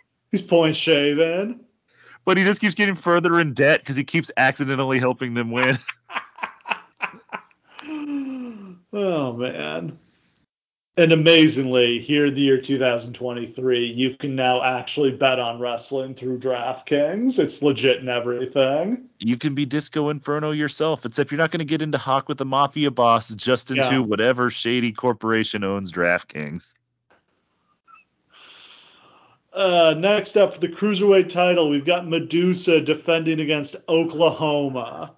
Of course, Oklahoma is the odious Ed Ferrara doing a Jim Ross impersonation. By this point, they've really toned it down. When it first started, he would like twist up his face to mock JR's Bell's palsy, but he got so much heat that he stopped doing it. Here, you could tell he's really walking on eggshells. He's like barely impersonating JR at this point. They should just call him Ed Ferrara at this point. Like, just change the name, change the whole thing. Let me say this. Here, I don't think that this is something that should be happening, if only because, like, we'll get to the finish and how fucking stupid it is. Obviously, this is yet another thing where he's like, I'm an untalented man who's never wrestled a match before, but of course I can beat the most decorated women's wrestler of this era easily with my eyes closed. And then, of course, he fucking does it. But, like, he's not that bad in this role aside from the Jim Ross part of it. Like, I think he could be a heat-getting manager. He was a wrestler. He was an indie wrestler. Yeah, when you see him in the singlet here, I'm actually like, he's kind of in wrestling shape. Like, it's not that bad. Medusa comes out wearing a Ken Blackman Tampa Bay Buccaneers jersey. She was married to him at the time. I was wondering about that. I'm like, what a pull. What a very random pull. I was going to say, I'm a pretty serious football fan. Did not remember Ken Blackman. Doesn't ring any bells. What are your thoughts on Medusa as Cruiserweight champion? I think it's a good idea, actually. I think it's a good way to freshen up this division that had gotten a little stale. I've always thought that the answer to intergender wrestling is the Cruiserweight Championship. Like, because they're never going to, like, the problem everybody has is like, oh, I don't want to see Sasha Banks wrestle Kevin Nash or whatever. Like, okay, then don't. Yeah. Have women wrestle people of similar size and skill to them, and just do that. Medusa's better than the people you have in the Cruiserweight division. She's more experienced. She's a better wrestler. She's bigger than most of them. Thankfully, they keep this short. After about 3 minutes, Oklahoma goes to the floor to grab his bottle of barbecue sauce, but he's cut off by Asia, who's one of many China impersonators they have on this show.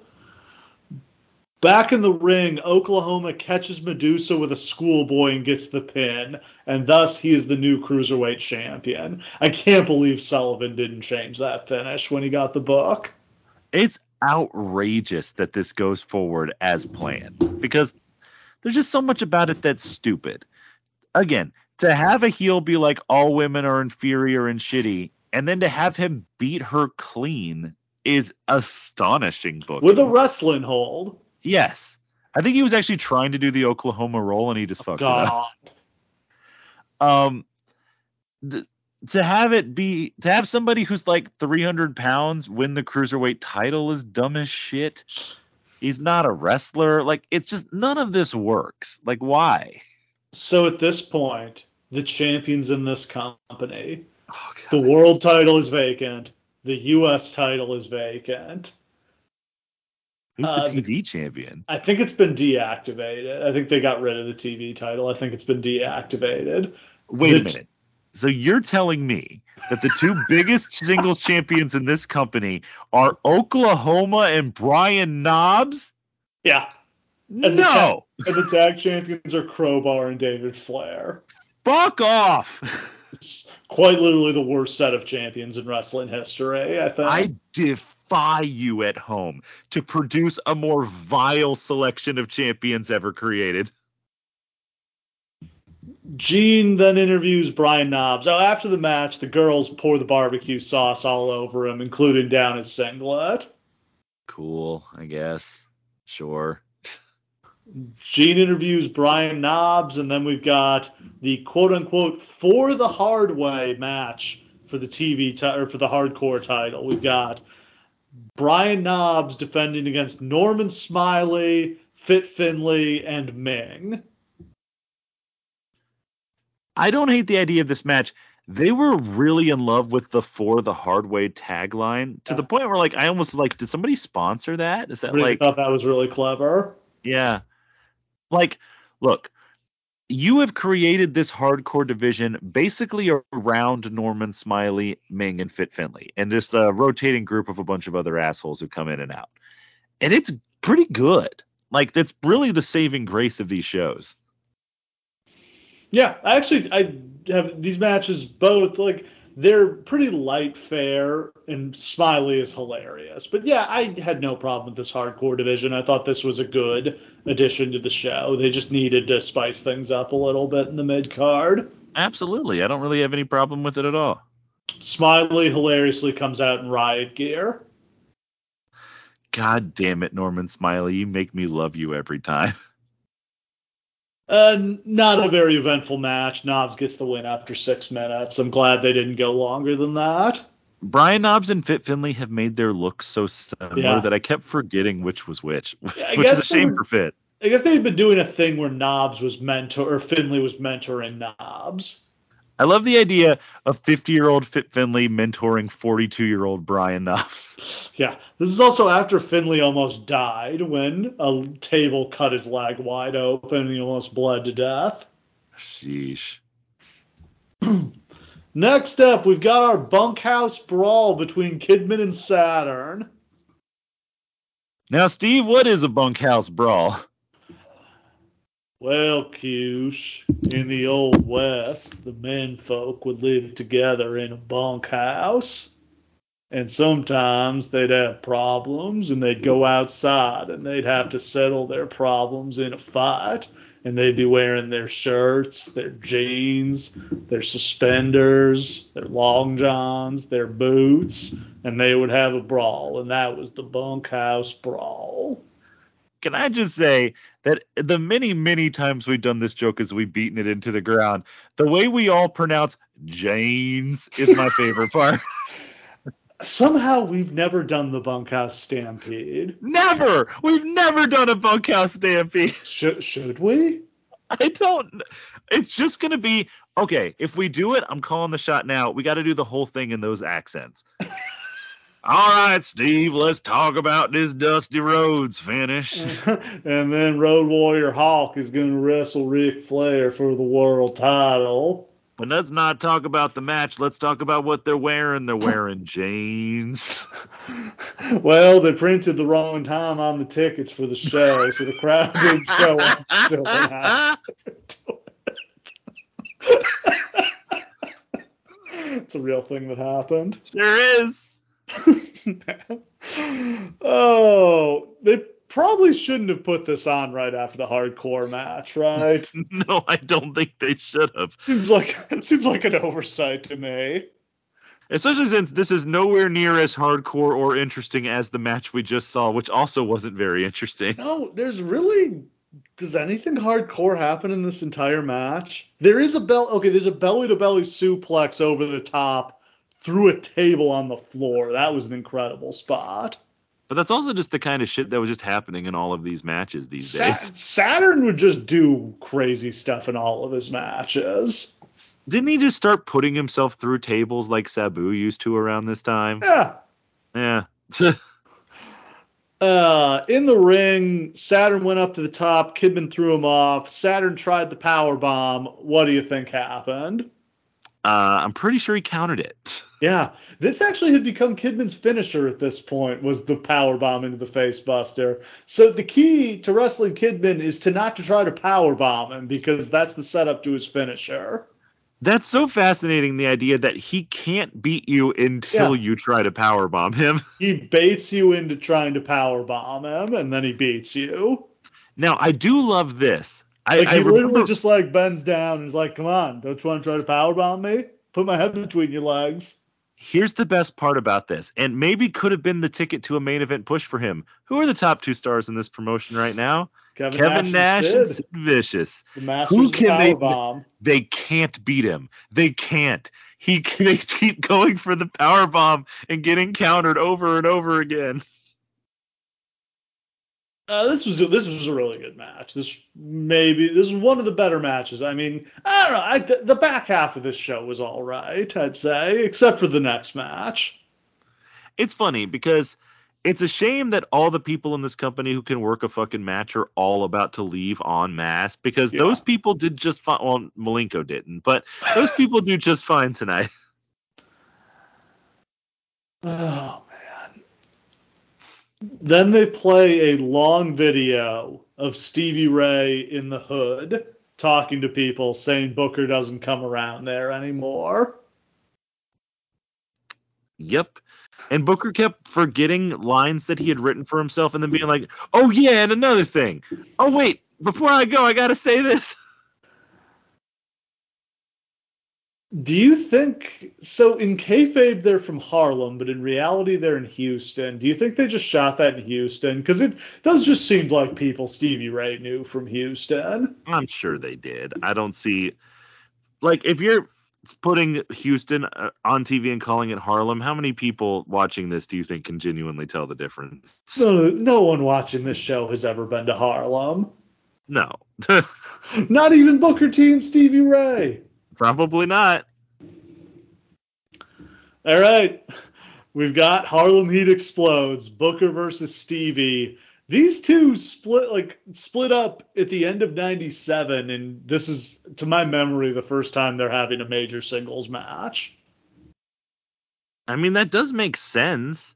Booker was injured for a lot of '98 and '99, unfortunately. It is funny how, like, Booker got his run as a singles, and then he got hurt, and then Stevie got his turn, so now this is the match. You would think ostensibly that would be like something satisfying that would happen. It's not. You would be wrong. You know, Booker makes his comeback, he hits the scissors kick, and then the bookend, and then an incredibly fat Ahmed Johnson runs out and attacks Booker. Man, Ahmed has been hitting the buffet line hard. This man is large. This man looks like if you, like, and tried to inflate a tire and just floated him into the ring. Like, I don't, like, he's like, it looks like he's rolling when he's walking. It's pretty fucking crazy. He's still got the definition in his arms, so I think Yeah. he's still lifting, but clearly not doing his cardio. Here's the thing. We can be as mean as we want to Ahmed Johnson. Like, when he gets in the ring and he's still wearing, like, his shirt and stuff, he still looks pretty cool, to be honest. Like, he looks big and jacked as fuck. He hits Booker with the Pearl River plunge. This might be the best Pearl River. He doesn't just hit it. He lifts him up and just, like, sends him up into the air and then spikes him down. I've never seen him get air like that on the Pearl River plunge. So, yeah, this is the debut of Big T. Why did they have to name him Big T? Because they had to feud over the letter T. But no, let me correct you there. No, they do not. They did not. Well, he's Tony Norris, Big T. Listen, like, I think the idea of being like, all right, Stevie, we tried him as a singles, it's not quite working. We want to get Booker out on his own, but we still want to have Harlem Heat. We need him for the tag division. Yeah, let's bring in Ahmed, team him with Stevie. That's a cool tag team. Honestly, I think that's a good idea. I like it's worth a shot. But the way they go about it is ridiculous. Big T. Next month, they're going to fight for the letter T. It's a match that's so memed and made fun of that it almost doesn't feel real. It's just like the incredible feeling of stumbling upon one of those insane things that you've always heard about. It's like seeing a cryptid in the wild. You're just like, oh God, it's real. It's a thing. Like I always heard, but I never believed.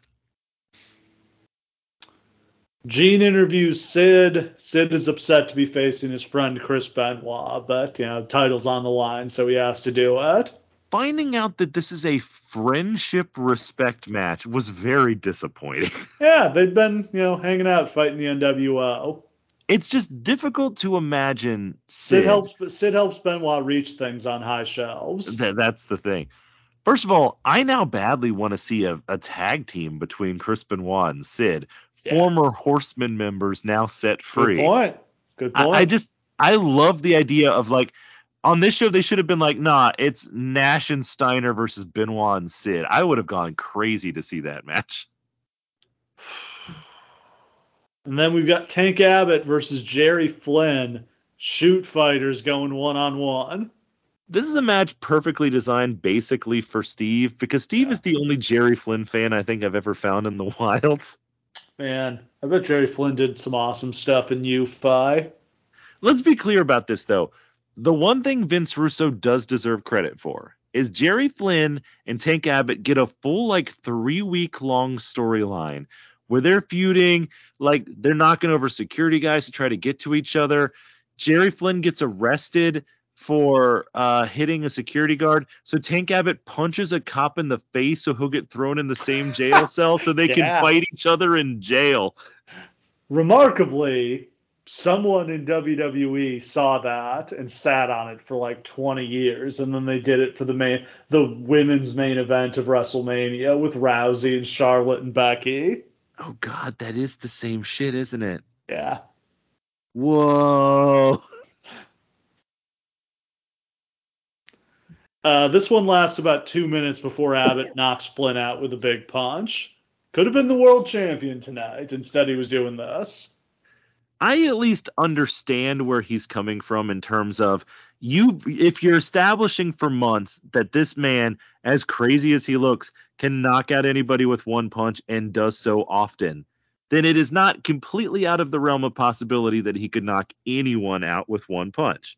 Okay, fluke thing, and then you get the belt off him the next day. Again, not saying it's a good idea.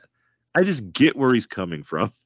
I mean, do you think they should be pushing Tank Abbott? Do you see potential here? Yeah. He looks like he lives under a fucking bridge. No.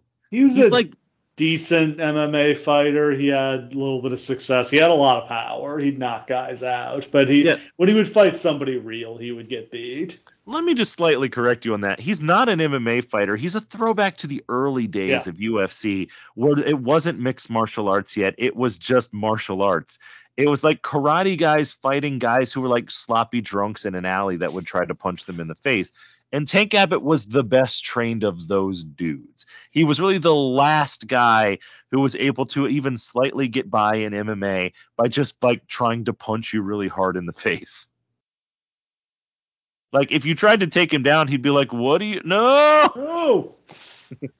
Next up, we've got DDP against Buff Bagwell. Oh, God, the backstory to this one. I think I got this straight. Okay. They're feuding because Page is jealous of Bagwell because he heard that Bagwell made a pass at Kimberly, who Bagwell said he would really like to hook up with, but he didn't actually. But Kimberly indicated she might be into it, I think. Buff Bagwell doesn't really come off that bad in all of this, because Buff Bagwell says no, I'm just friends with Kimberly. We hang out sometimes. Sure, she's hot, but I'd never date her because she's your wife. Yeah. That's exactly what you should say. As if that's a deal breaker in this promotion. Yeah. If you ask any of your friends right now, would you bang my wife? And their response is, well, not while she's your wife. Yeah. That's a perfectly fair response. It's a last man standing match. They fight on the floor and through the crowd for a while. We forgot to do the who's the babyface thing. There hasn't been one since I last said that. Maybe, okay, Booker. Booker's Booker's a true babyface, but yeah. Not Benusa, not Oklahoma, not Knobs, not Finley, not Smiley, not Ming, not Saturn, not Stevie. Jerry Flynn, Tank Abbott, not DP, Bagwell. Who's gonna cheer Buff Bagwell? What a scumbag! After all those times, he mocked his neck injury. Yes. At one point during the build to this, DDP is just like, Buff Bagwell, lots of girls like him, but guys like him too. Which is funny. Because that's not the same as saying Buff Bagwell likes men. You're not calling him gay. You're just saying everyone of every disposition wants to fuck Buff Bagwell, which is not the burn you think it is. Stupid, sexy Bagwell.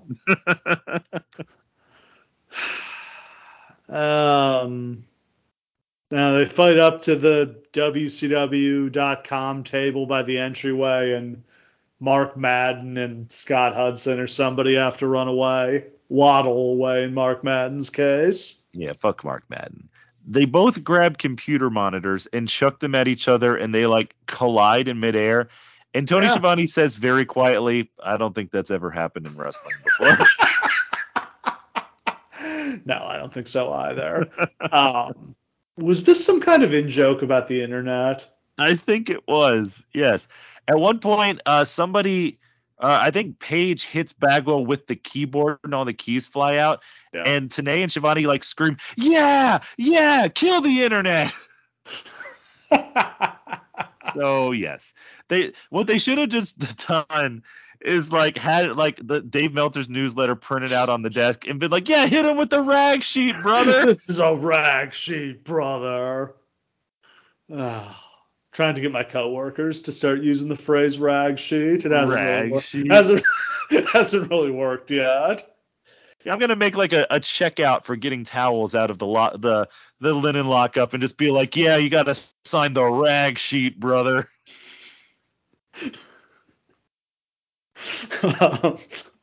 Bagwell puts Paige on the table. He climbs up the set and jumps down on him. That was actually a cool spot. This is probably the biggest high spot Buff Bagwell ever performed. Back in the ring, they keep knocking each other down, but getting back to their feet. It occurs to me that maybe this match can only end in the ring, because I don't think the referee was counting at all while they were outside. Interesting point. In WWE, you can get counted out outside, but maybe in this match, no? Bagwell hits the blockbuster. DDP gets up. Bagwell pulls a baton out of his boot and beats him with it. Now that's interesting, especially for who's supposed to be the babyface here. DDP makes it to his feet and he hits a diamond cutter. He collapses. They say Bagwell grabbed the ropes to block it, and Bagwell is the one who gets to his feet to win the match. Alrighty. This was decent. The finish wasn't great. This might be the best Buff Bagwell match ever. I'm pausing to think if anything else comes to mind. I can't ever remember seeing a good Buff Bagwell match.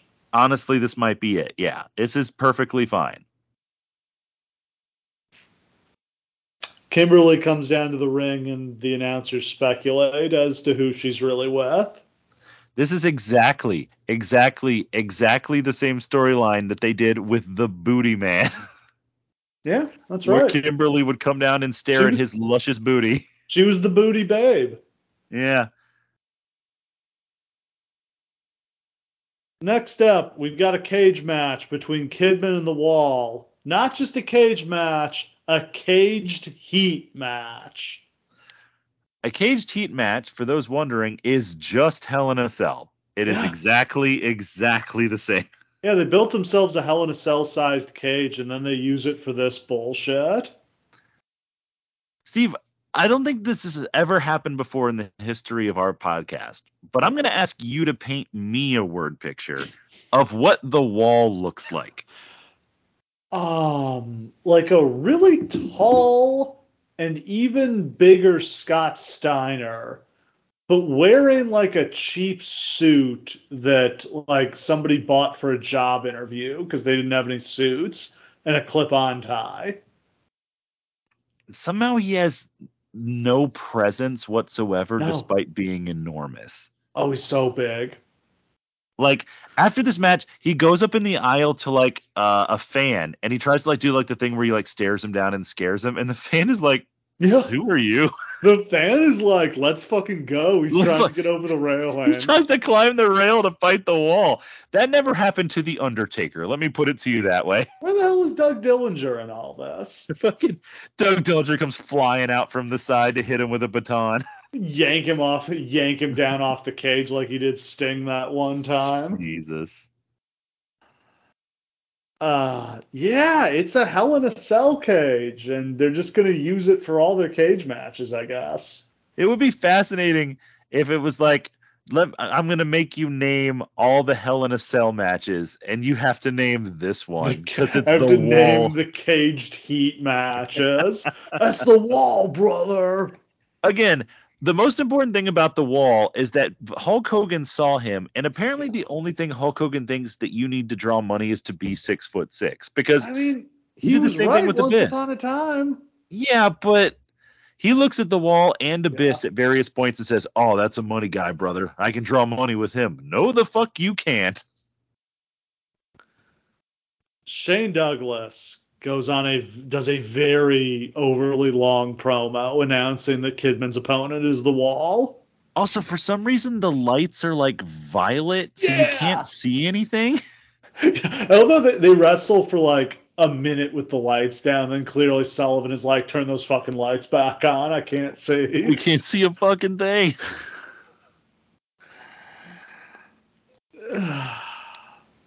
So, I guess I forgot to mention, the Revolution originally were young guys like banding together against the old guys. Now they've been changed to being like anti-government extremists. Well, of course, because I guess who should have been in the Revolution? Not Shane Douglas. I think we can all agree on that. No, because Shane The Douglas problem, is a scumbag. And the they're problem supposed to be baby faces originally. the Revolution at this point are Dean Malenko, Perry Saturn. Is Benoit still in it? No, they kicked Benoit out. So it's Dean Malenko, Perry Saturn, and Shane Douglas. If you take Yeah. Shane Douglas out, who the fuck is cutting the promos? Because it ain't the other two. Like, and then it's just a tag team. Honestly, they should have just done Dean Malenko and Perry Saturn as a tag team. That would have been just fine. You know what got way more over than this match was the fight that was going on in the crowd. That was extremely funny. Poor Billy Kidman. Billy Kidman's been busting his ass tonight to do his best. He's taking all sorts of bumps and shit. He must have gone into this being like, this is the night I become a star. Nope. Sorry. No one cares. Oh, Wall wins in 5 minutes with a choke slam. Meltzer complained that Kidman lost this match, but I thought it made total sense that he loses to the Wall after he's had 2 matches already tonight. Well, it would make more sense if the first match had actually been strenuous in some way, because really he only had 1 match tonight. Good, fair point. Next up, we've got a hardcore match between Terry Funk and Kevin Nash. If Nash wins, he replaces Funk as the commissioner of WCW. If Funk wins, the NWO has to break up. I looked it up and I researched. I'm not going to say I went thorough, but I looked some stuff up. This might be the only hardcore match Kevin Nash ever had. Him and Shawn Michaels had a no DQ match at Good Friends, Better Enemies. That is true, but I don't. That's a tenuous line. But like, this is not something Kevin Nash does. No, not at frequently. All. He looks so uncomfortable. Did you see the clip of Funk branded Nash with a flaming cattle brand? That kicked ass. That was wild. I can't believe the fire marshal let him get away with that. They must have bribed him. Terry Funk's character is that he's been brought back to be the commissioner, and he is now, in his words, middle-aged and crazy. And it's just like, I'll fight any of you young motherfuckers. I don't give a fuck. this is really like a caricature of what people thought Bill Watts was as the person who ran WCW.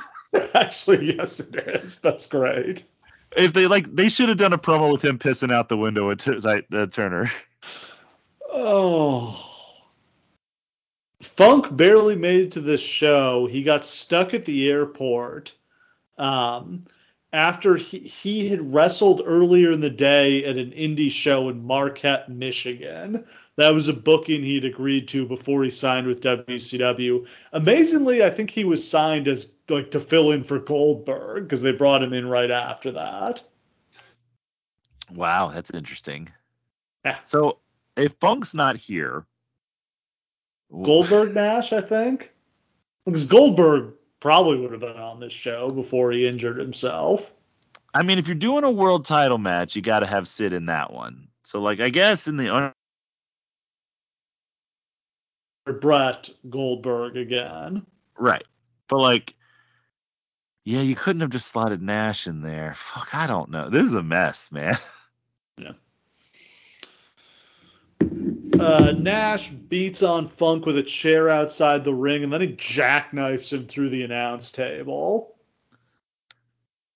I wonder if this was like almost like a Moolah situation, where like do you think Nash was just like, man, I really don't want to powerbomb this old ass man through all this shit. Stank on that.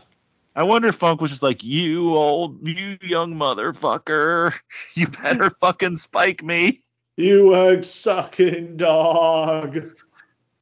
As he's going through the table, your mother's a whore. Oh, Nash gets on the mic to talk shit as Funk tries to get up. He tells Funk if he can get back in the ring, he can stay as commissioner.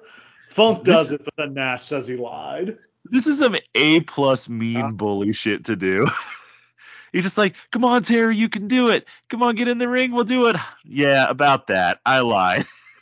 That's fucking awesome. Nash beats on Funk with a chair. The crowd starts chanting in the face.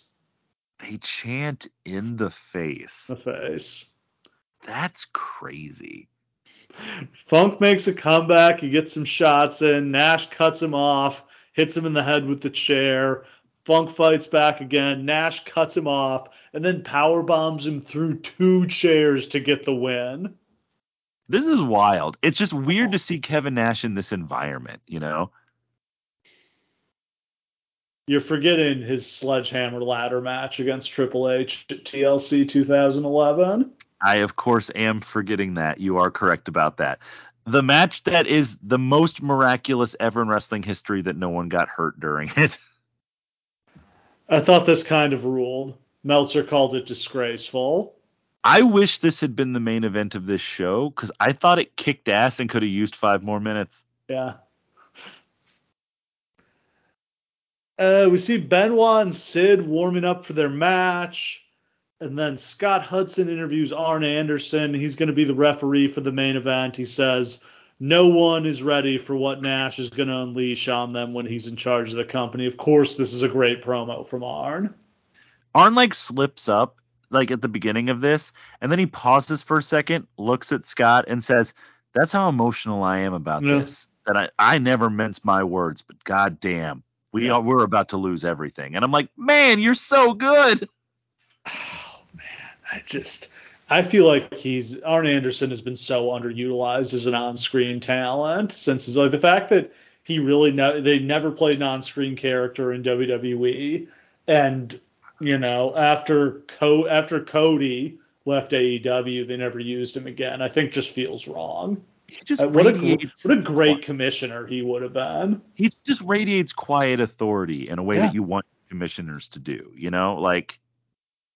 When he shows up, you know the shit's going to go down. And, like, he could whoop some ass if he really wanted to, but also he's sympathetic. Like, he's everything packaged up that you want. It's great.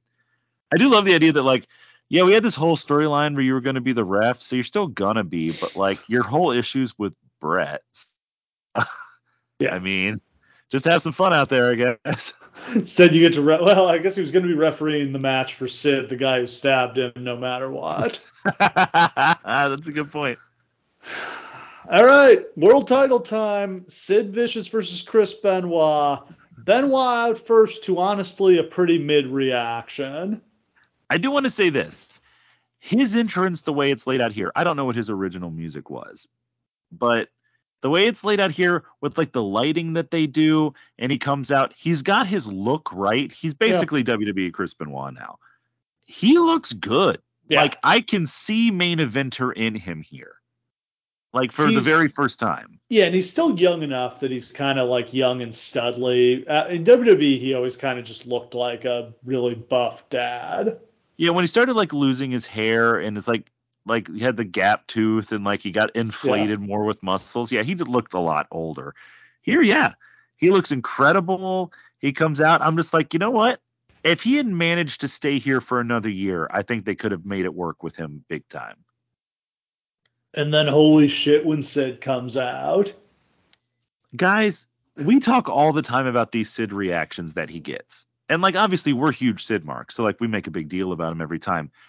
But it just doesn't there hasn't been a single like cheer on this entire show, I feel like. There's been nothing to cheer for. There's been no one to cheer for. The fans have sat on their hands for 2.5 hours now. Sid comes out and they fucking explode. And Sid is playing to the crowd, which is super endearing. I've literally never seen him do that. Where he like points at the guys and then he gives them the big fist bump. I'm like, oh man, that's so good. He's got this like almost like he's doing like almost the Hogan cup in the ear thing as he's like stirring the crowd up. Like this is almost like a childlike side to Sid that we've never seen before. He's like playing a real actual baby face. And that's the answer to this game, ladies and gentlemen. Somehow, the one true baby face on this program is Sid Vicious. Psycho Sid Vicious. Maybe the first time he's ever portrayed a baby face ever in his career for real. Yeah. And it's working. Yeah. Michael Buffer does the introductions for Benoit, Sid, and Arn. And then he hands the mic to Arn for referee instructions. Nice. Arn talks about how Funk just spilled his blood to defend the company. He asks that they give everything they've got to put on the show the fans deserve and be a deserving champion. 1, this was brilliant. 2, I think referee instructions should be standard for a world championship match. Absolutely. Like, I don't see why you couldn't. Like, obviously not every yeah, they're not like all Arn Anderson. But. Yeah, not every referee is like really capable of doing a promo like that, but I'm sure many of them are. Yeah. I remember an indie show from a couple of years back where I saw Tommy Young do this, and he did such a great job. He was just like, the marquee says wrestle. These fans are here to see you wrestle. They're not here to see me referee. Like, I'm going to stay out of the action, but I want you guys to put on a proper wrestling match tonight. That's just exactly what I want wrestling to be. Yeah. And then whatever happens after that happens after that. But just like you should, once you have these people in the ring, like they make their entrances, the ring announcers introduce them, you do the referee thing. It's the anticipation that is the draw. Like all the big boxing matches take like 25 minutes to get to the point. Literally, I timed it. The Tyson Fury fight that just happened, 45 minutes from the beginning of the entrances until they throw the first punch. 45. But that's what you're there for. Yeah. It can last a minute after that. You got the pomp and circumstance. You got the show. And then they hit another of my favorite tropes, which is they bring a bunch of wrestlers out on stage to watch the match. I did like this. Like, it's difficult to say that the stakes really felt worth it. But, like, if you're trying to put that over, I like that they did this. Just like one of these men is going to be the warrior that WCW follows into battle against the NWO. Yeah. Going to lead us into this new era, this new millennium. That's cool. Yeah. It was weird to have, like, David Flair and Crowbar out there. And for a cold match, you got to do everything you can to try to make something out of it. Yeah, agreed.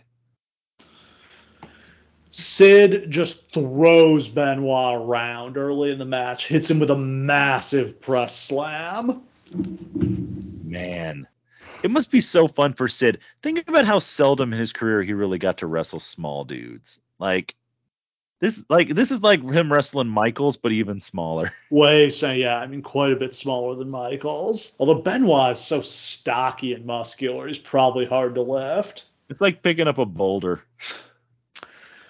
Benoit turns the tide by attacking Sid's legs. He traps Sid's leg against the post and drop kicks the steps into it.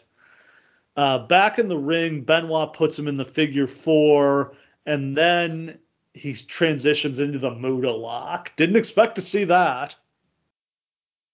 That was very surprising. Sid fires up. Benoit cuts him off with a drop kick to the knee. Benoit goes for the rolling Germans, but Sid blocks and hits a power slam. Benoit once again goes to the leg and gets Sid in a leg lace. Sid makes it to the ropes. German suplex by Benoit. He signals for the diving headbutt. He hits it. Sid has the greatest kick out I've ever seen, as I swear he threw Benoit 5 feet in the air. This is fantastic. Like, I don't really know how guys do these kickouts where like you could just, it doesn't look like they push them, but somehow they still go flying. Yeah. But like literally he goes like above the top rope. Sid chokeslams Benoit. He makes the cover. Benoit gets a foot under the ropes. Interesting that they do that to establish that right before the finish. Benoit digs his own grave. It's also interesting that like, so they didn't tell Benoit that Sid was going to do what he's going to do, right? Do we agree on that? That's what Kevin Sullivan says. Sullivan outright says it was double cross.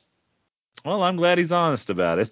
Yeah, he says he told Sid to put his foot under the ropes, both like to potentially set up a rematch, but also because they weren't sure if Benoit was gonna, stick around. Which that's the insanity of putting the title on Benoit here. You would think you would get him to agree. You'd be like, okay, we'll put the belt on you, but you're staying, right?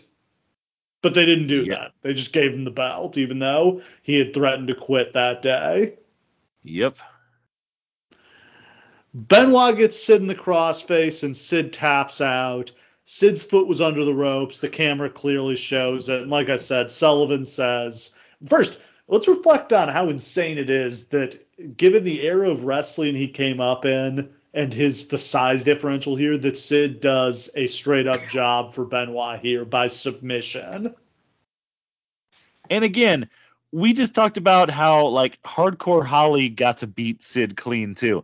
Sid is apparently not a man who minds doing jobs, which is bizarre. That's crazy. Yeah.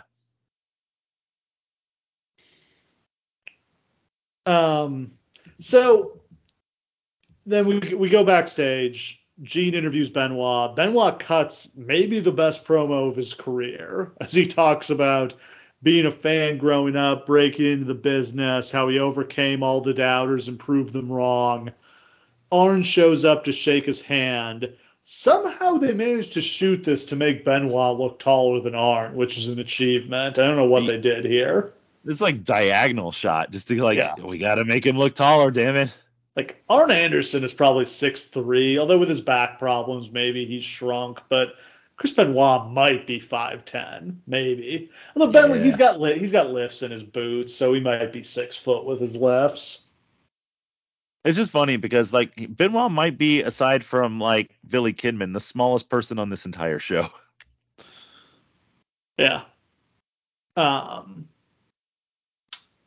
Nash shows up. He tells Benoit to enjoy the belt while it lasts because the NWO is going to get it back. I think they were actually seeing this. I think they were always going to strip Benoit because it makes total sense for Nash as the heel commissioner to come in and take the belt away from Benoit, and then he can chase it, which is a much better storyline anyway. That is interesting to do like a dusty finish just to establish Benoit as a real player, to be like he could win the world title. But I still don't think, maybe him beating Sid with a roll up makes it less bad. It's just truly bizarre to see Sid tap out literally to anyone, much less to an upper mid carder who's not established. Yeah, and that is a wrap for this bizarre, disastrous show. We've gone long, so I'll spare you the what happened the next night. We'll talk about that next week. But what we won't spare you No! is Stump Steve, Oh my baby. God, the WCW title in 2000. Not the WCW title. Well, not just the WCW title. You see, when Chris Benoit won the WCW World Heavyweight Championship here, he triggered part of a legacy that would continue on into his time in WWE, where he is one of the very few men ever to win the Triple Crown in both WCW and WWE. In fact, there are only 3 men that ever did that. And I would like to know the other 2. Okay. Triple Crown means Intercontinental, United States, tag, world. Okay. And you have to have done it in both the WWF and the WCW. Yes. This does not count when WWE had the WCW titles. That is not real. Okay. Well, it's appropriate that I called it the WCW because one of the guys who did it is Bret Hart. Bret Hart is correct. That is one of the guys who did it. Who else did this? Tag titles, world title, US title. The one and only hint I will provide you with is that individual is working for WCW at this time. At this time? All right. I mean,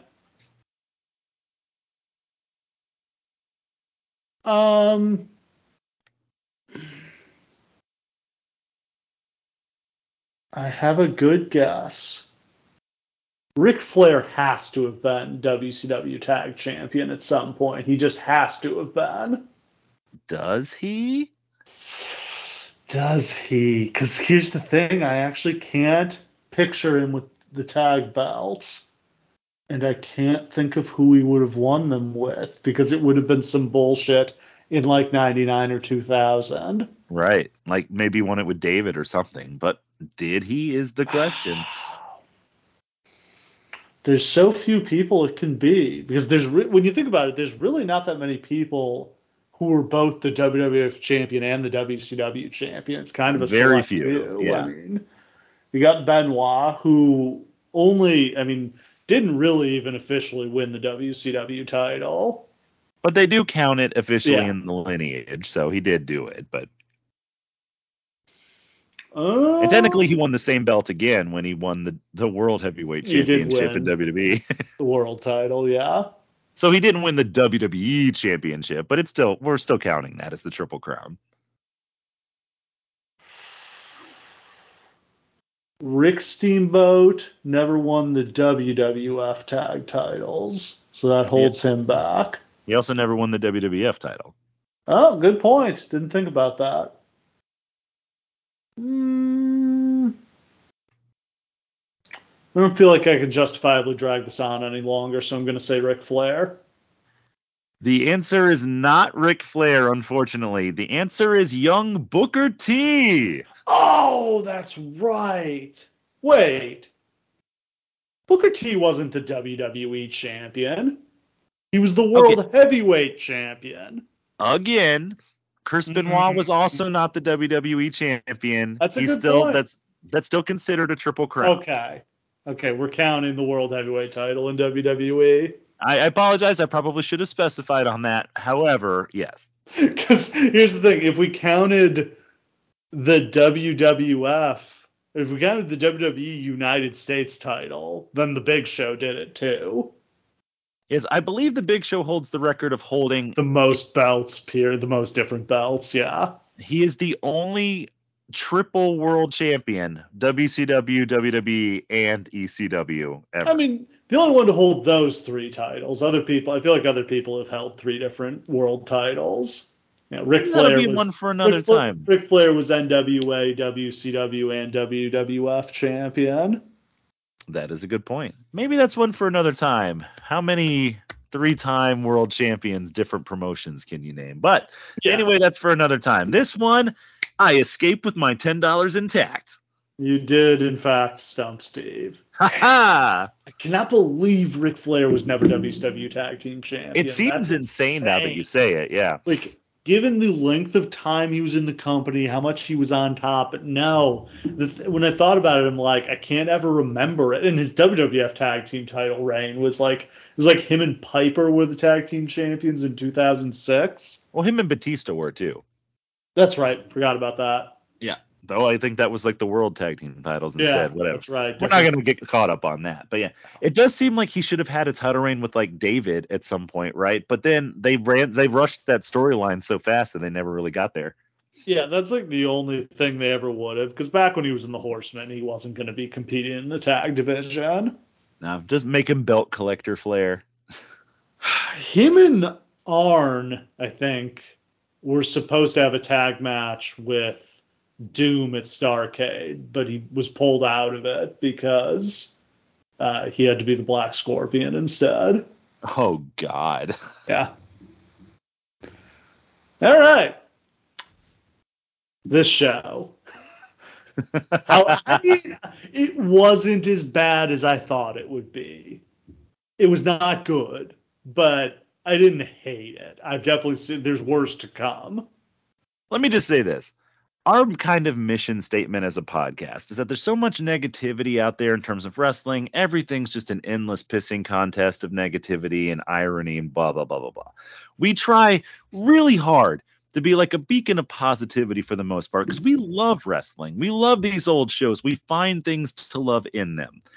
But this season's going to be a lot more about us just bashing the shit out of stuff that's hilariously bad. And I'm loving this shit so far. It feels like a vacation.